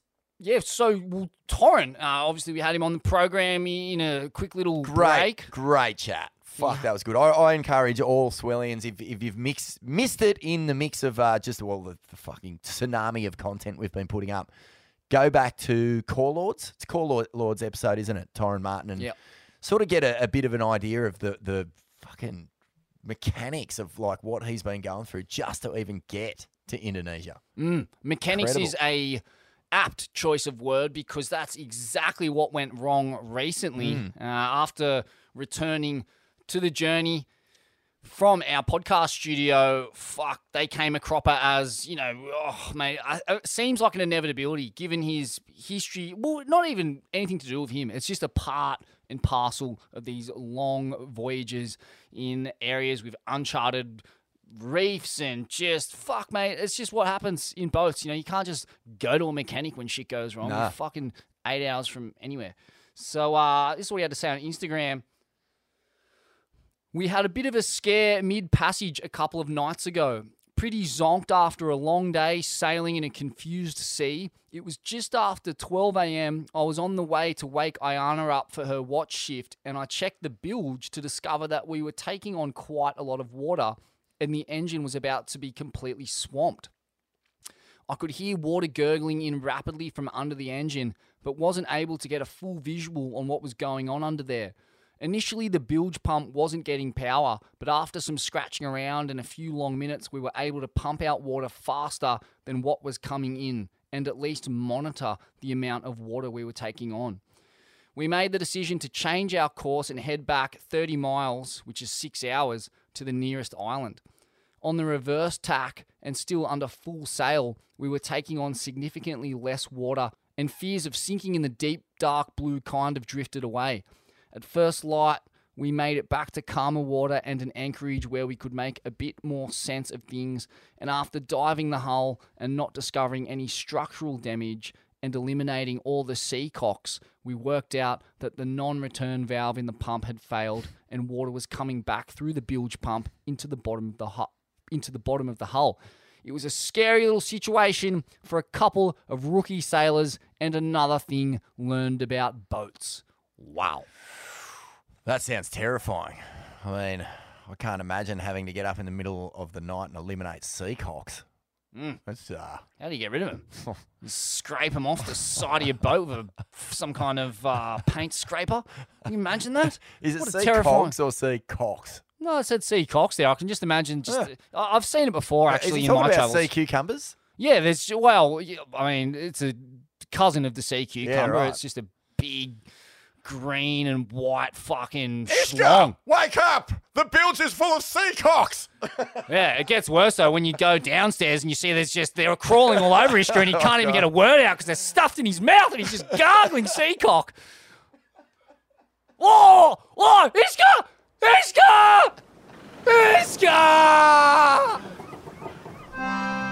The sea has monsters. Giant, terrible beasts. But none inspire more dread or fear than the mythical great sea cock. Steady yourselves, mates, for this is a true story. Well, here is the legend of the Fingaloo, the world's most mighty ship. Held the bodies and the souls of 300 men from its asshole to its tip. All praise the Fingaloo, they sang from the port as she sailed that day. Nobody could have known the fate that lay in the great ship's weight. Weeks went by with no sight of land, and the men did hit their rum. And the big black clouds pouring off the bow told of trouble sure to come. The winds were strong and the seas were rough, but the Fingaloo stood firm and tough. When down in the galley came a mighty thud, as though the ship was struck by the fist of God. Well, the seamen ran to the starboard deck, and to a man they were all in shock. Before their eyes was a beast in breach, 'twas the feared great white sea cock. And it rose from the sea 400 feet tall, and it spat from its eye an obnoxious pull. And the men did pray as they were showered in spray, as the great white cock then began to fall. And it fell full weight on the Fingaloo, and the once great ship was now in two. And the ghosts of the men haunt the ports and docks, and if you listen to the wind, you might hear them sing. I fucking hate sea cocks. I hate them too. I fucking hate sea Took my life, a sea cock did. Great white sea cocks especially. Ghost. Oh, wow. Well, mate, you can't help but read these captions and like, you know, you look at in awe at these guys, man. Like what John John's doing is giving him an understanding of ocean that seldom pro surfers have ever had. Is there a pro surfer who has ever sort of understood this sort of like deep ocean knowledge? Like I can't think of one. The moods of it, like the intimacy of knowing just how it all works. It's almost like it reminds me like what Vinny was saying about getting into gardening. Like you sort Jake of, Vincent at the Swellness. yeah, sorry, talking about just to permaculture. contextualize that. But he got up and he's like, yeah, I started growing a bit of food. Next thing I just sort of got more and deeper into it, and I started understanding like why the natural edibles survive where they do, and then like how to actually grow these sort of introduced fruits and vegetables and make it work within the ecosystem. And like all of that is really similar. Like John's in the octopus's garden and he's just sort of doing all his own permaculture in this sailing experience. It's been so long since we've really been able to just marinate in how good John surfs. Like, I don't know where I was, but I saw this one wave of him in just huge, crazy, thick chopes maybe, or big cloud break, something like that. And it was just like, I was just going, oh my God, this guy's the best surfer in the world. Like, no question. There is no question. And now you pile on this like encyclopedic experience of what an ocean actually is on top of everything that he already knows and the feel that he already has for it. Like, how can he be beaten? How? Like, even 1 foot surf, he's going to have a different understanding of it, the way that the wind fucking controls it and generates it compared to anyone else.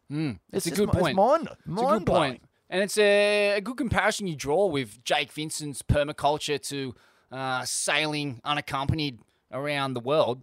Because, I mean, well, there is a couple of slight differences. I mean, in one case, you might get a bindi in your hand or get stung by a mosquito or fall face first into some manure. And in the other, you sink in the darkness 6 hours from land. It's like a choking on seacock. While choking on seacock. Nothing worse.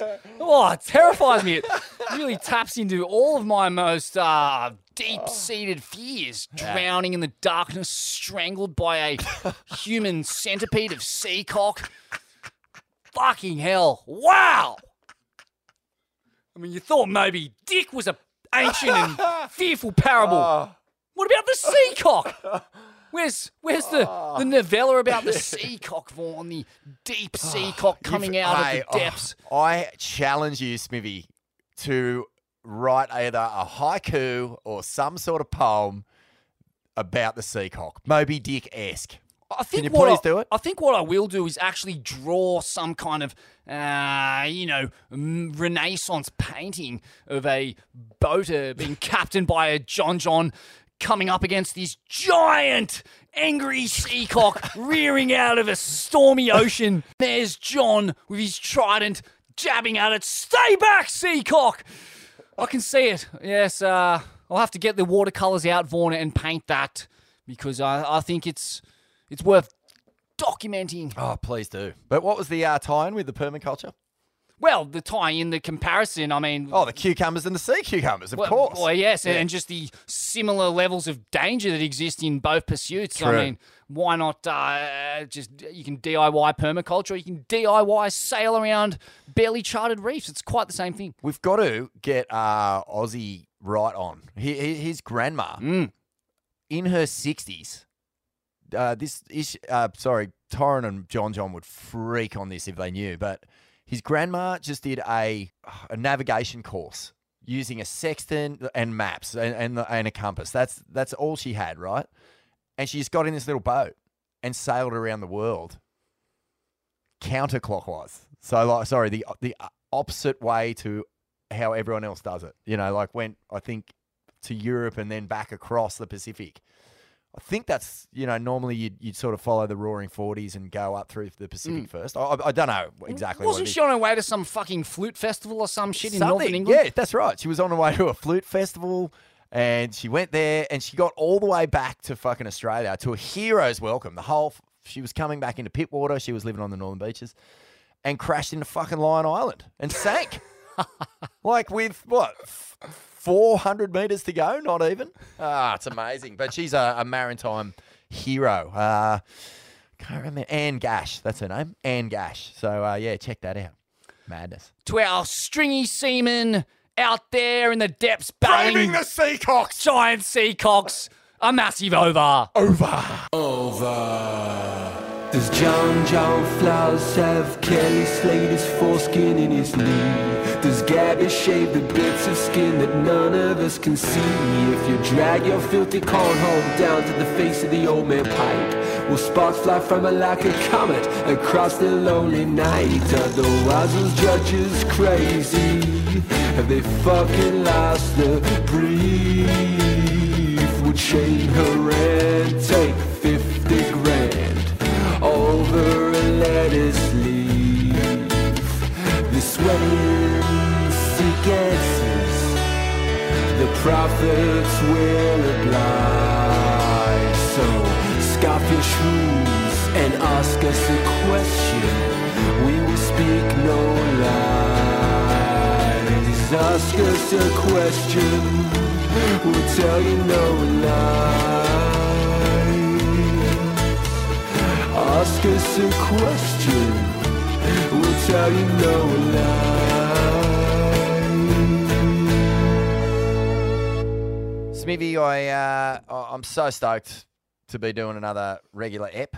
It has been a while. I've been loving like all the different sort of little programs that we've been launching on our platform, Ain't That Swell, and daily content drops been really fun. I didn't think it would be as fun as it has been. I thought that it might feel like a bit of a chore, but actually it's had the reverse effect for me. I'm feeling energized and charged up, but I miss just getting to sit here and chat with you, mate.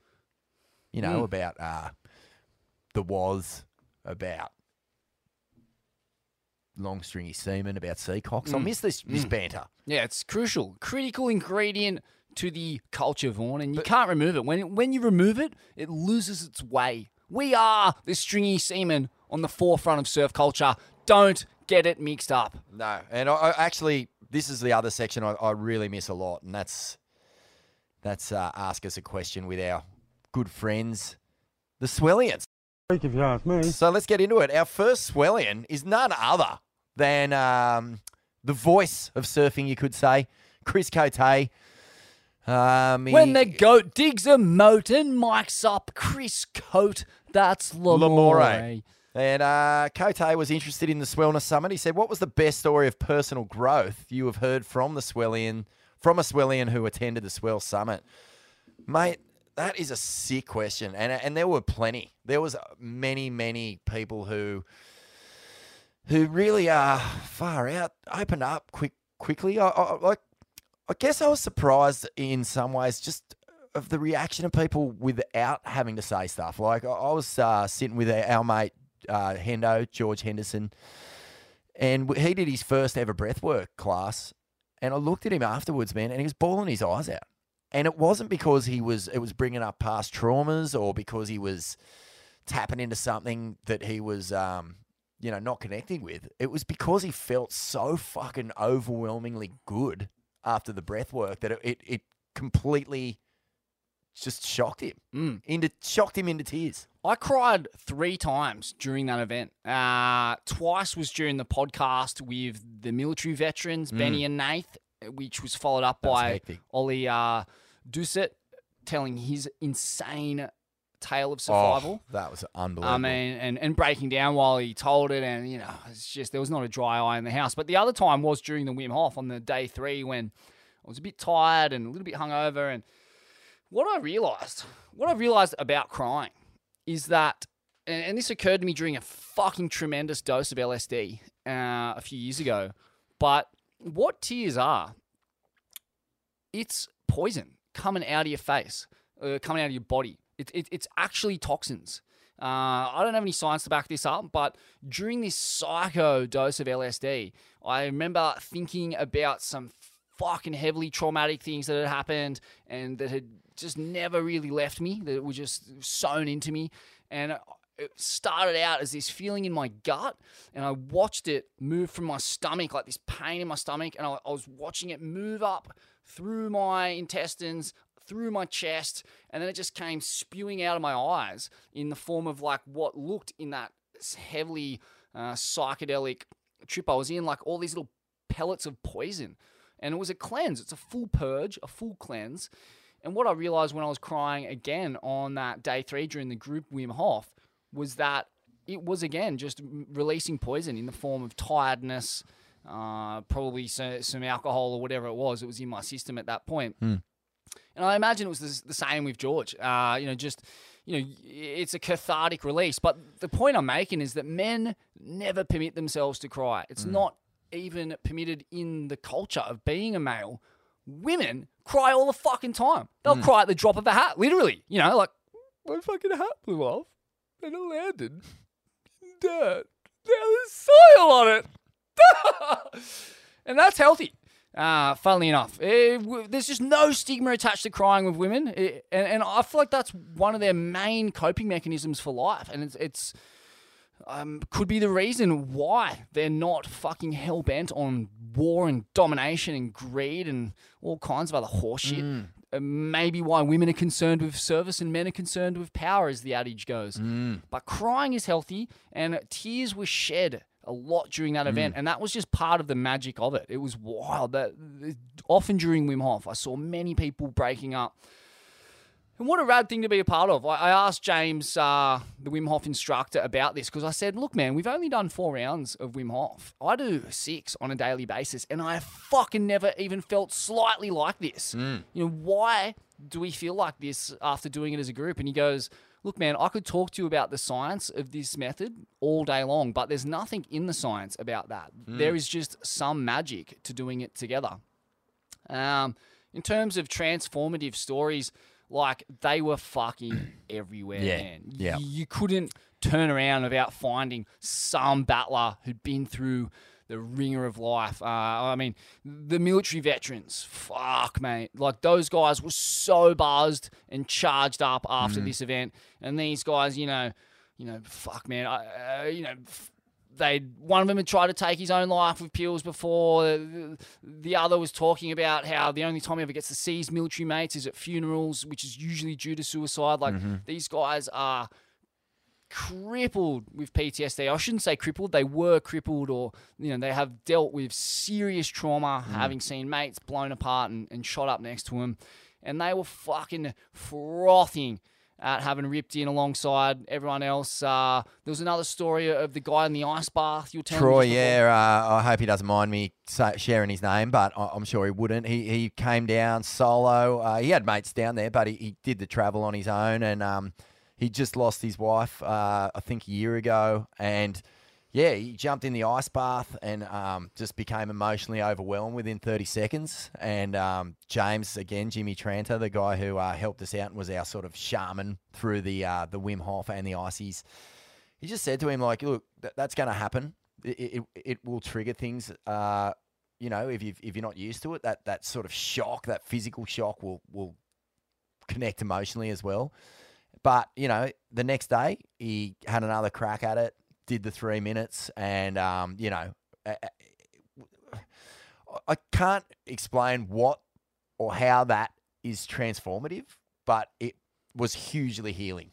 And I think it gave, Troy a lot of strength, not just to be able to get through that, but the camaraderie around him, the support that was there, and, as you said, that sort of connectivity of doing all these things together. And I know that he was really enjoying himself. A good mate of Pagey's, which is far out, man. You're going to spend a lot of time laughing and smiling when you're with Pagey anyway. But I really look forward to sharing these workshops and these podcasts in the coming weeks. It's going to be fun. Shout out to Ronnie Newell, the Indigenous elder from, I think his country is Cape York and Central Queensland, but jumping in the ice, and he had a lot to say. In fact, let's hear from him. Let's take one of the testimonials we recorded on the day from Ronnie. It was just a great weekend. Actually, I got invited down from Central Queensland, nearly to Cape York, actually. So I've come down and represent part of the surfing culture down this way, and it's brought me a lot of acknowledgement, encouragement, being healthy and fit, and it's given me a positive attitude to everything that I've been developing and using this role with our communities. So to link up with all world professional people, world-class people, Australian national title holders here. It's an amazing event to be connected with Swell. I've heard them once before. This is the first time I've ever been here, so I'm appreciated with everything that's been happening, the people, the community, where we are, Crescent Heads. How can you beat it? You know? One day is to come up to my land and hopefully do one on our land, you know, which is Agnes Waters and North, you know. So we've got other things and deals, so staying fit and healthy, let's stay into it. That's awesome. And it was endless. You know, everyone had similar things to say. Even the mental health professionals that we had at the event, like Rashi Dungawalla, she's been to many wellness events. Kirsten, our yoga teacher, like they were tripping on how powerful it was. They'd never experienced anything like it. And that's what these people do for a living. And it just goes to show what happens when, you know, a fucking handful of battlers, you know, really do the work together, challenge themselves. My dog just really is challenging us with some serious mana. Days of filthy. Just dropped a hell fart. Wow. That's a full micro Guinness fart, that one. Whoa. Hey, just on the Swellness Summit there, Smithy, Clay Fox 89. Swellian Summit looked unreal. What's cracking with a stop-off in the UK? Either a live show or a Swellness weekender. Plenty of Swellians on the ground here, boys. Time it for a cold autumnal swell window, and I'll provide the fresh lib caps. Lib caps? Is that some reference to Seacocks? What is that? Oh, UTFS. I reckon it must just be the maybe the Liberation caps. I'll take it as that anyway. A few geezers at the Swellness event too. Shout out to Andy, our oil and gas rig veteran with the Mondo mullet, and Chris Kane, who's actually from Northern Ireland. Fucking classic. There was some characters down there. Pep, the Aztec from Porto Escondido. He was a classic. The list goes on. Core Lords galore. Yeah, Matty Clabes has chipped in here too. Yeah, or just one Central Euro one, maybe in Les Forêts, north of Hossegor, a famous 1990s surf party zone when lots of people would camp in Les Forêts. And Smithy, you'd be happy to know, Doof Central. So pretty good spot for it. Pretty pissed weak if you ask me. Whatever Trevor wants to know, where the fuck is Surfcore and has he been infiltrated? We get a lot of requests for Surfcore. He's sort of disappeared into the industry that he moonlights in when he's not, you know, getting around in his Bruce Lee mask, you know, rubbing his bits on Shane Powell's leg. So I don't know. I saw him pop up as an extra in Elvis, Baz Luhrmann's Elvis. Oh, did you see him? No way. No, I didn't see him. I haven't seen the film. I just saw him on the set. Well, Terrapai Richmond, the great Cronulla Core Lord, Voodoo Magic Man, and band frequencies or what's? Oh, he's been in 1,000 different bands. A great session muso. Good muso. He's the drummer in the Elvis movie. Wow. What about that? Wow. Add another bow to his already decorated cap. Are you kidding me? Yeah. If you've gone to see the Elvis movie, keep an eye out for Terrapai on the drums. Cone Vish extraordinaire. Get back on protection, you mate. Gen 4 Surfboards wants to know, Smithy, and this is a really good question. He's from Snapper Rocks. Fuck, he makes a mean-looking fucking sled. Where do blue bottles come from? Do you have any idea? I'm not exactly sure, but I'm pretty sure that the history of the blue bottle stems to a CIA program called MK Ultra, in cahoots with, the Reserve Bank, the chemtrails, very well documented, scientifically proven chemtrails affair. And it's just yet another way to keep people out of the water, away from the surf, because they know of the healing properties and the potential for serious systemic change that results from our culture, Vaughn. They're trying to keep us out. They're just little blue pests, like the fucking coppers, that are just trying to sting you all the fucking time. Hope you get the lot, you dog. Brett McManus would love to know what you guys have. McManus, I believe. It is exactly that. McManus. Would love to know what you guys have planned for the new season. Will you be travelling along with the tour for a bit? Will Ronnie be back in the booth more? And who wins out of a fight, Goat or Gabby? Yeah, we got plans for sort of the Was League. It's Swellian Army for sure. That's coming back. I will definitely be at Bells and probably Snapper, maybe Manly as well. A psycho beach party with decks and corn galore. Stay tuned for that because the Swellian Army last year, like we had a pretty for a first run at it, good turnout, good solid Swellians getting down there, living, breathing pro surfing. But this year we want to take it to another level. So keep your eye out. There'll be a couple of live shows here and there, but plans are to definitely get the bong on side and head OS for a couple of tours. US, Euro, maybe even Green Room Festival in Japan. Native Dogs. Who'd win a fight, Goat or Gabby? Oh, well, I think unless the Goat can draw on some ayahuasca and superpowers, I feel like Gabby's going to twist him up like a pretzel and eat him. What, is Gabby into the jiu-jitsu? I haven't seen him doing much. I don't know, Goat's a black belt. Well, that's true. Goat is a Dewey icon. He's surely not a black belt, though. Is he a black belt? Yeah. Wow. Yeah, I'm going the Goat. Native Dog Surf Wax wants to know, now that all these pros even are on paths to spiritual enlightenment and ditched all their bad ways and generally trying to improve as humans, are they still utter pricks in the water and never drop in on the regular Joe anymore? What a good question. It is a good question. It's one thing to talk the talk. It's another thing to walk the talk. And it's another thing entirely again to not cook the talk with fucking ruthless drop-ins. It's true. I mean, look, I've got a simple... Do you think they just in their heads, they're going, no, man, we're just sharing. We're just sharing, man. It's all about sharing, bro. I've got a simple remedy for this problem, and it is that if a pro surfer or any guy with a sticker on his board fades you mercilessly, threaten to beat the piss out of that cunt. Call him onto the beach because, sure, being a professional surfer makes you very skilled in the water, but it does not. And it puts you at the top of that hierarchy in the ocean. But we don't live in the ocean.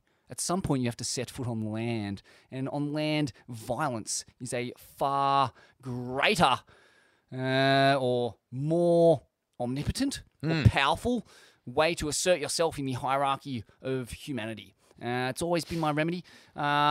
Fortunately, I managed to steer clear of crowded lineups for the most part these days. But fuck, I mean, that was always the remedy going back, wasn't it? If a pro burns you, threaten to beat the fuck out of the cunt. I mean, just because he's good at surfing doesn't mean he's good at holding his hands up. Jerry Lopez said that, mate. He said, just because I surf good, like, does that make me better than anyone else? No. No. I was thinking about this the other day too. When I was first working for Stab and I was dispatched to all corners of the globe, covering the world tour, and you are kind of thrust into this really almost family style unit where there's these really obviously demarcated places in the hierarchy, and as a result of that, you're often talked down to or treated as less than. And I just remember thinking so often that I was at that point still playing A-grade rugby league, freshly sewn together jaw with titanium plates, swollen knuckles, undiagnosed mental illness and PTSD. And I just remember thinking often, like, the only thing stopping me from beating the fuck out of this person is a 30 grand annual pay packet, and that's not a lot. And it's a strange paradox when you are thrust into this hierarchy that you don't buy into and don't believe in, and you're getting talked down to by people. It's a weird one. It's I guess there's like a convention of behavior that can really be upended by one deranged outlier, and I was an outlier, but I never upended it, Vaughn. I kept my nose clean, so to speak, and only threatened to bash Jordy Smith. So, pretty well played, Smithy. Pretty well played. Here's one from Laid Back Chill Bro. Go. Is DeGoat the reason Giselle left Tom Brady? How long is an appropriate amount of time to wait for the GOAT and Giselle to go public with their rekindled love affair? Up the fucking Swellians, goat-spiracy. Don't know Look. about that. I think we're lapsing into the territory of new idea and TMZ. And beach grit. There's been plenty of speculation on the status of Kelly Slater and Giselle. But as far as I know, Kelly's happy in his long-term relationship with Kalani and Action, the little chihuahua. And I don't see any chance of the goat and Giselle rekindling the flames, maybe. I'm sorry to say. Pretty pissed weak if you ask me. Moulay wants to know, use erection Kelly will go back-to-back at Pipe if it's pumping, UTFS. What do you think? The GOAT could pull off a back-to-back miracle. The numbers aren't really aligning for the GOAT. He likes numbers, like, turning 50. 55 World Tour victories. 55 World 11 world titles, master numbers all over the joint. I don't Yeah. think he wants to upset the apple cart there and move out of the power number phase. But if the pipeline fully fires, I think he is still the man to beat out there. Yeah, and also don't forget the Olympics. I think that's the big carrot. Like, Kelly is a character who said to us, to our faces, directly looking into yours and mine eyes, our seacock eyes. One eye going to each of us. That's right. He said, I'm almost done. I feel tired. I don't know if I've got much left in me. But, mate, pipeline's firing. He gets a win there. The Olympics is dangling like a big old carrot. Who's going to beat him? A year's worth of eating. Kolohe? I don't think so. 12 months worth of eating nothing but seaweed and sea cock and ayahuasca and spirit juice. He'll be raring to go. Oh, yeah, I think so. Surfer Simon 123 has chipped in here. Smithy, might be a bit early, but if the Wazzle was doing a nativity play, who would you cast and who would be which character? Love the pod, boys. Great question. Really good question. Like from the current crop of men's and women's CTs, let's start with Jesus. Who's going to be baby Jesus? Baby Jesus, immaculately conceived in a shower of sparkles from the sky, who really represents that archetype?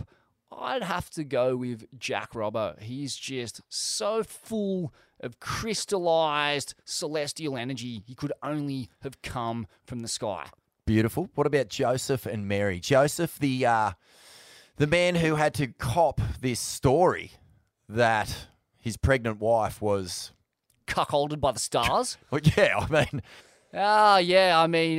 We're lapsing into some dangerous territory. I don't want to put anyone's nose out of joint on the world tour. But, Gabby, I don't have any real reason for saying that apart from he's based overseas and never listens to this podcast. Okay, that's good. There's some good background there. Let's just get me a couple. I've got to entertain the full nativity here, Smithy. Who's going to be Mary? The Virgin Mary, pure as the untainted snow. And endowed with all of the riches of the universe, it's clearly Caitlin Simmons. I think I'm leaning more towards Sally Fitzgibbons for Mary, just based purely on the glow, the aura. She's just got that perpetual state of just untainted health. Gee, she glows. She's got She it all glows. right. Holy smokes. Love Sally. Radiant. And then the three wise men, mate. Who have you got for the incense, mirth, and chronic North Coast buds? They were the three herbs. They I'm brought pretty the sure. Free gift. Yeah, that's right. Well, Tom Carroll undoubtedly bringing the incense. I think Pagey would be able to rustle up he's a fairly wise and fairly good at rustling up an ounce of mid-North Coast herb. And The BL. best. BL, That's of course. it. BL, Pagey, and No-brainer. TC, the three wise men. Love it. Why else is he growing that beard? Hey. Bart Rushton, private account. Boys, should I take a job in Cairns and earn heaps of coin but be days from a surf coast, or should I stay down on the New South Wales coast surfing 4 times a week but continue struggling to put new clothes on my poor kids' backs? Question answers itself, Bart. Stay in the South Coast and keep getting the fish, mate. We already had this discussion. I mean, yes, surfing can be financially ruinous and destroy relationships and create an impoverished future for your children. But on the plus side, consumption's horseshit anyway. Your kids will much prefer you to get coned and teach them the art of getting coned. Keep your family happy, keep your children happy, keep yourself happy. be one big happy coning family. Pretty pissed week if you ask me. Sonny Bunkus. Good question here, Smithy, relating to the Vans Pipeline Masters Invitational. The invite list has gone out. Some big surprises in there, mate. One of the biggest is Ando, our boy, Craig Anderson, the cat, getting a fucking call up to the Pipeline Masters, mate. This is music, sweet music to my fucking white hairy ears. So Sonny Bunkus wants to know, will Ando attend the Vans Pipeline Masters? I can't imagine he doesn't hate that place. He would absolutely pack the wave, though. Agreed, Sonny. Mate, I think Ando is a fucking red hot chance to win out there. Like, no one else in the lineup. Take your pick of the fucking sets and just silky off the bottom, a la Jerry Lopez. Cakewalk if you know how. Spat out into the channel. Or I think there's an air component to this year's Pipe Masters. Stabber kind of helping run it. Coming out off that end bowl and just launching a big old boned out fucking slob. Put it in the bank, Ando. I mean, rewinding back to, I think it was Slow Dance, and he's surfing 10 to 12-foot pipe on that red single fin. It's some of the most, it's straight up some of the heaviest pipe you can surf, and he's on an archaic relic of a craft, just getting psycho vision and also getting fucking lit up. And let's be real, I mean, the slabs in Australia are far more technical than pipe, especially the ones that he surfs. You know, there's less space, heaps more steps, less predictable. The only reason he hates the place is because the same reason most Australians hate the place, and that's because it's a fucking nightmare to get waves in. And give him the selection of any wave he wants out there and watch him fucking light the joint. Well, mate, Ando being included is fucking high watermark in my view, in terms of just like the people you want to see surfing pipe and the Pipe Masters. You know, like for so long, the CT has just basically arm wrestled this thing into its format. But now we're going to see pipe specialists surfing for that crown. It was originally an invitational event. The very first one, Jeff Hackman, Lopez apparently missed his phone call and didn't get that's the story. But that went for years. And now it's back to what it originally was, like the best pipeline surfers getting invited. Except there's some sour grapes out there in Surf World, Smithy. Our old mate, Albie Layer, who arguably has landed the only 720 in surfing history, pulls in and packs Monstro cones at Piahi. No invite, mate. No invite. And, I mean, part of the reason for that is he spends fuck all time surfing pipe and backdoor. But it's, again, for the same reasons that Ando and Harry Bryant and some of these other guys don't bother surfing it either. It's just a nightmare. There's only a certain kind of surfer who can put up with that sort of a shit fight, and it's not for everyone. So, I mean, his omission from the event, I think, is a fucking bit of a disaster. I would have loved to see him in there. But, you know, there was a bit of whinging going on from some of the underground pipe guys, you know, Landon McNamara and whoever else who thought they deserved to start.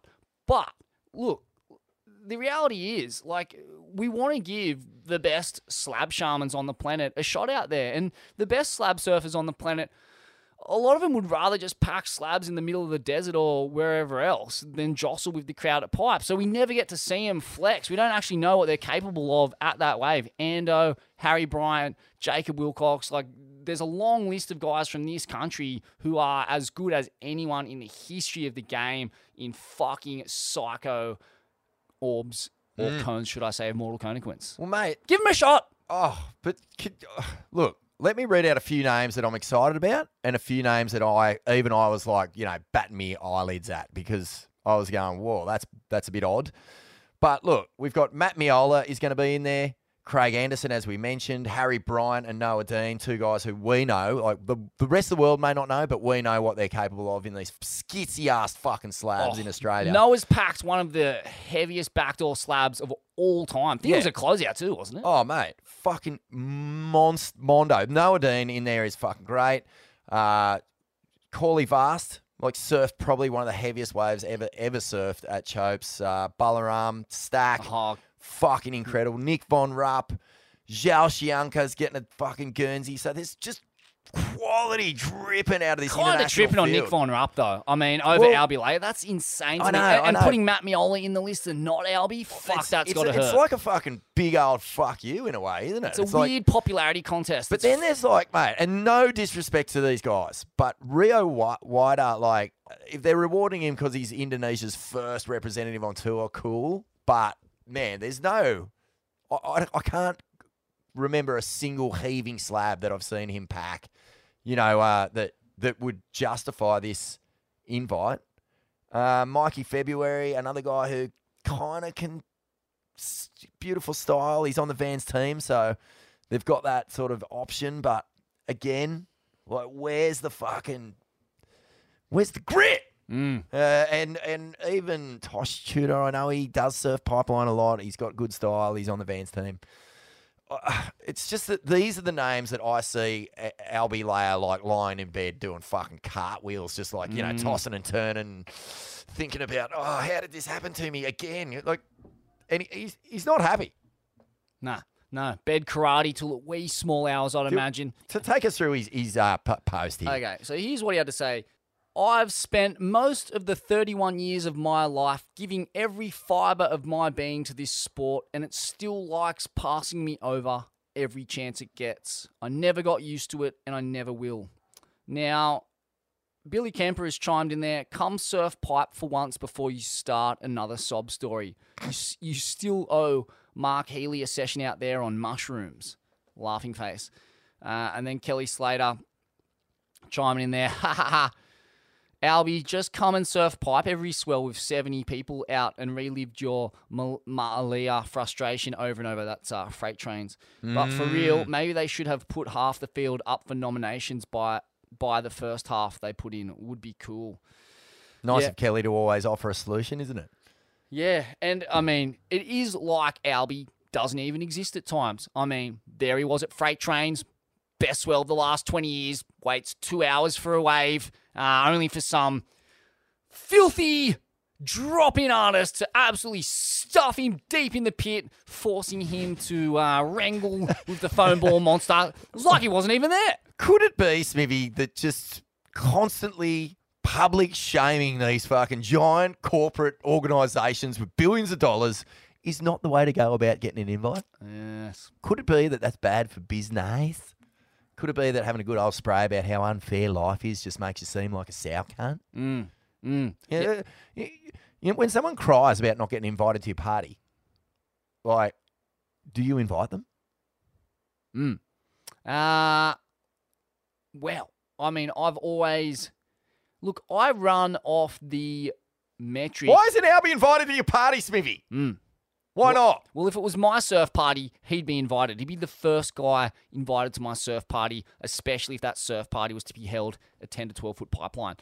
And especially with an air component, like, fuck, man. He's going to hit that end bowl at backdoor and fucking probably do some sort of inverted flip or a double rotation or something that is in the pocket of what they want to see out there. Well, I mean, what's the whole criteria is built around it.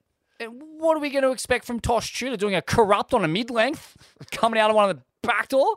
It's all a little bit in the realm of unlikely. Anyway, looking forward to seeing Ando out there, mate. Go on, Ando. And Hazard. This one's from Jack Bain, mate. Smiv and Deadly. Does the Woz have it out for goofies? I feel sorry for someone like O'Leary Zebra who has to do 1,000 backside Rios on wobbly rights before going the only proper left once a year at Chopes. The only forehand wrap you'll get as a goofy is at Lemoore. It's a fucking disgrace. Hope the Wozzle get the fucking lot. Hey. I tend to agree here with Bainey. What did the goofies do to deserve, like, no cloud break, no G-land? Chopes. That's it. And pipe. And pipe. I mean, but pipe backdoor is there for the regular footers if they want to go. It's like, and the regular footers, you know, they get their fucking say. These big heaving barrels. It's not like a long, steep left point. You know what I mean? Or like a J-Bay or a Kira equivalent.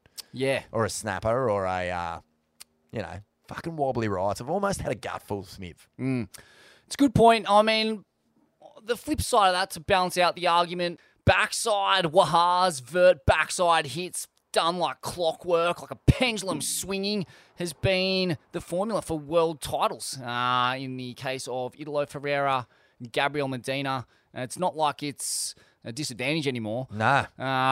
Well, that's a good point, isn't it? I mean, we've had Felipe and John, and Gabby and Italo. That's your world champs for the past 10 years, pretty much. So, yeah, it's pretty much right down the middle.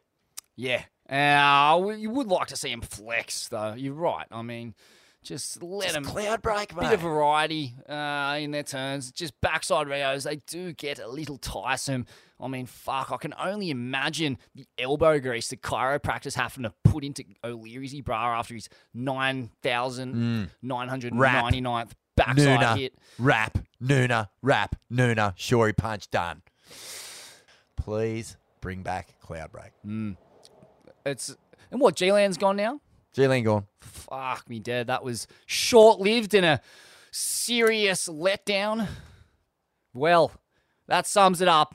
Vaughan's just going to take his prescription sunglasses off and left half of them on his head. They've broken apart. No! They have broken. Smithy, it's been wonderful, mate. Love you, bro. Love you too, man. See, on the flip side, plenty more ATS where this lot came from. Hope you get the lot of your dogs, eh? Hey. Are you kidding? Are you kidding?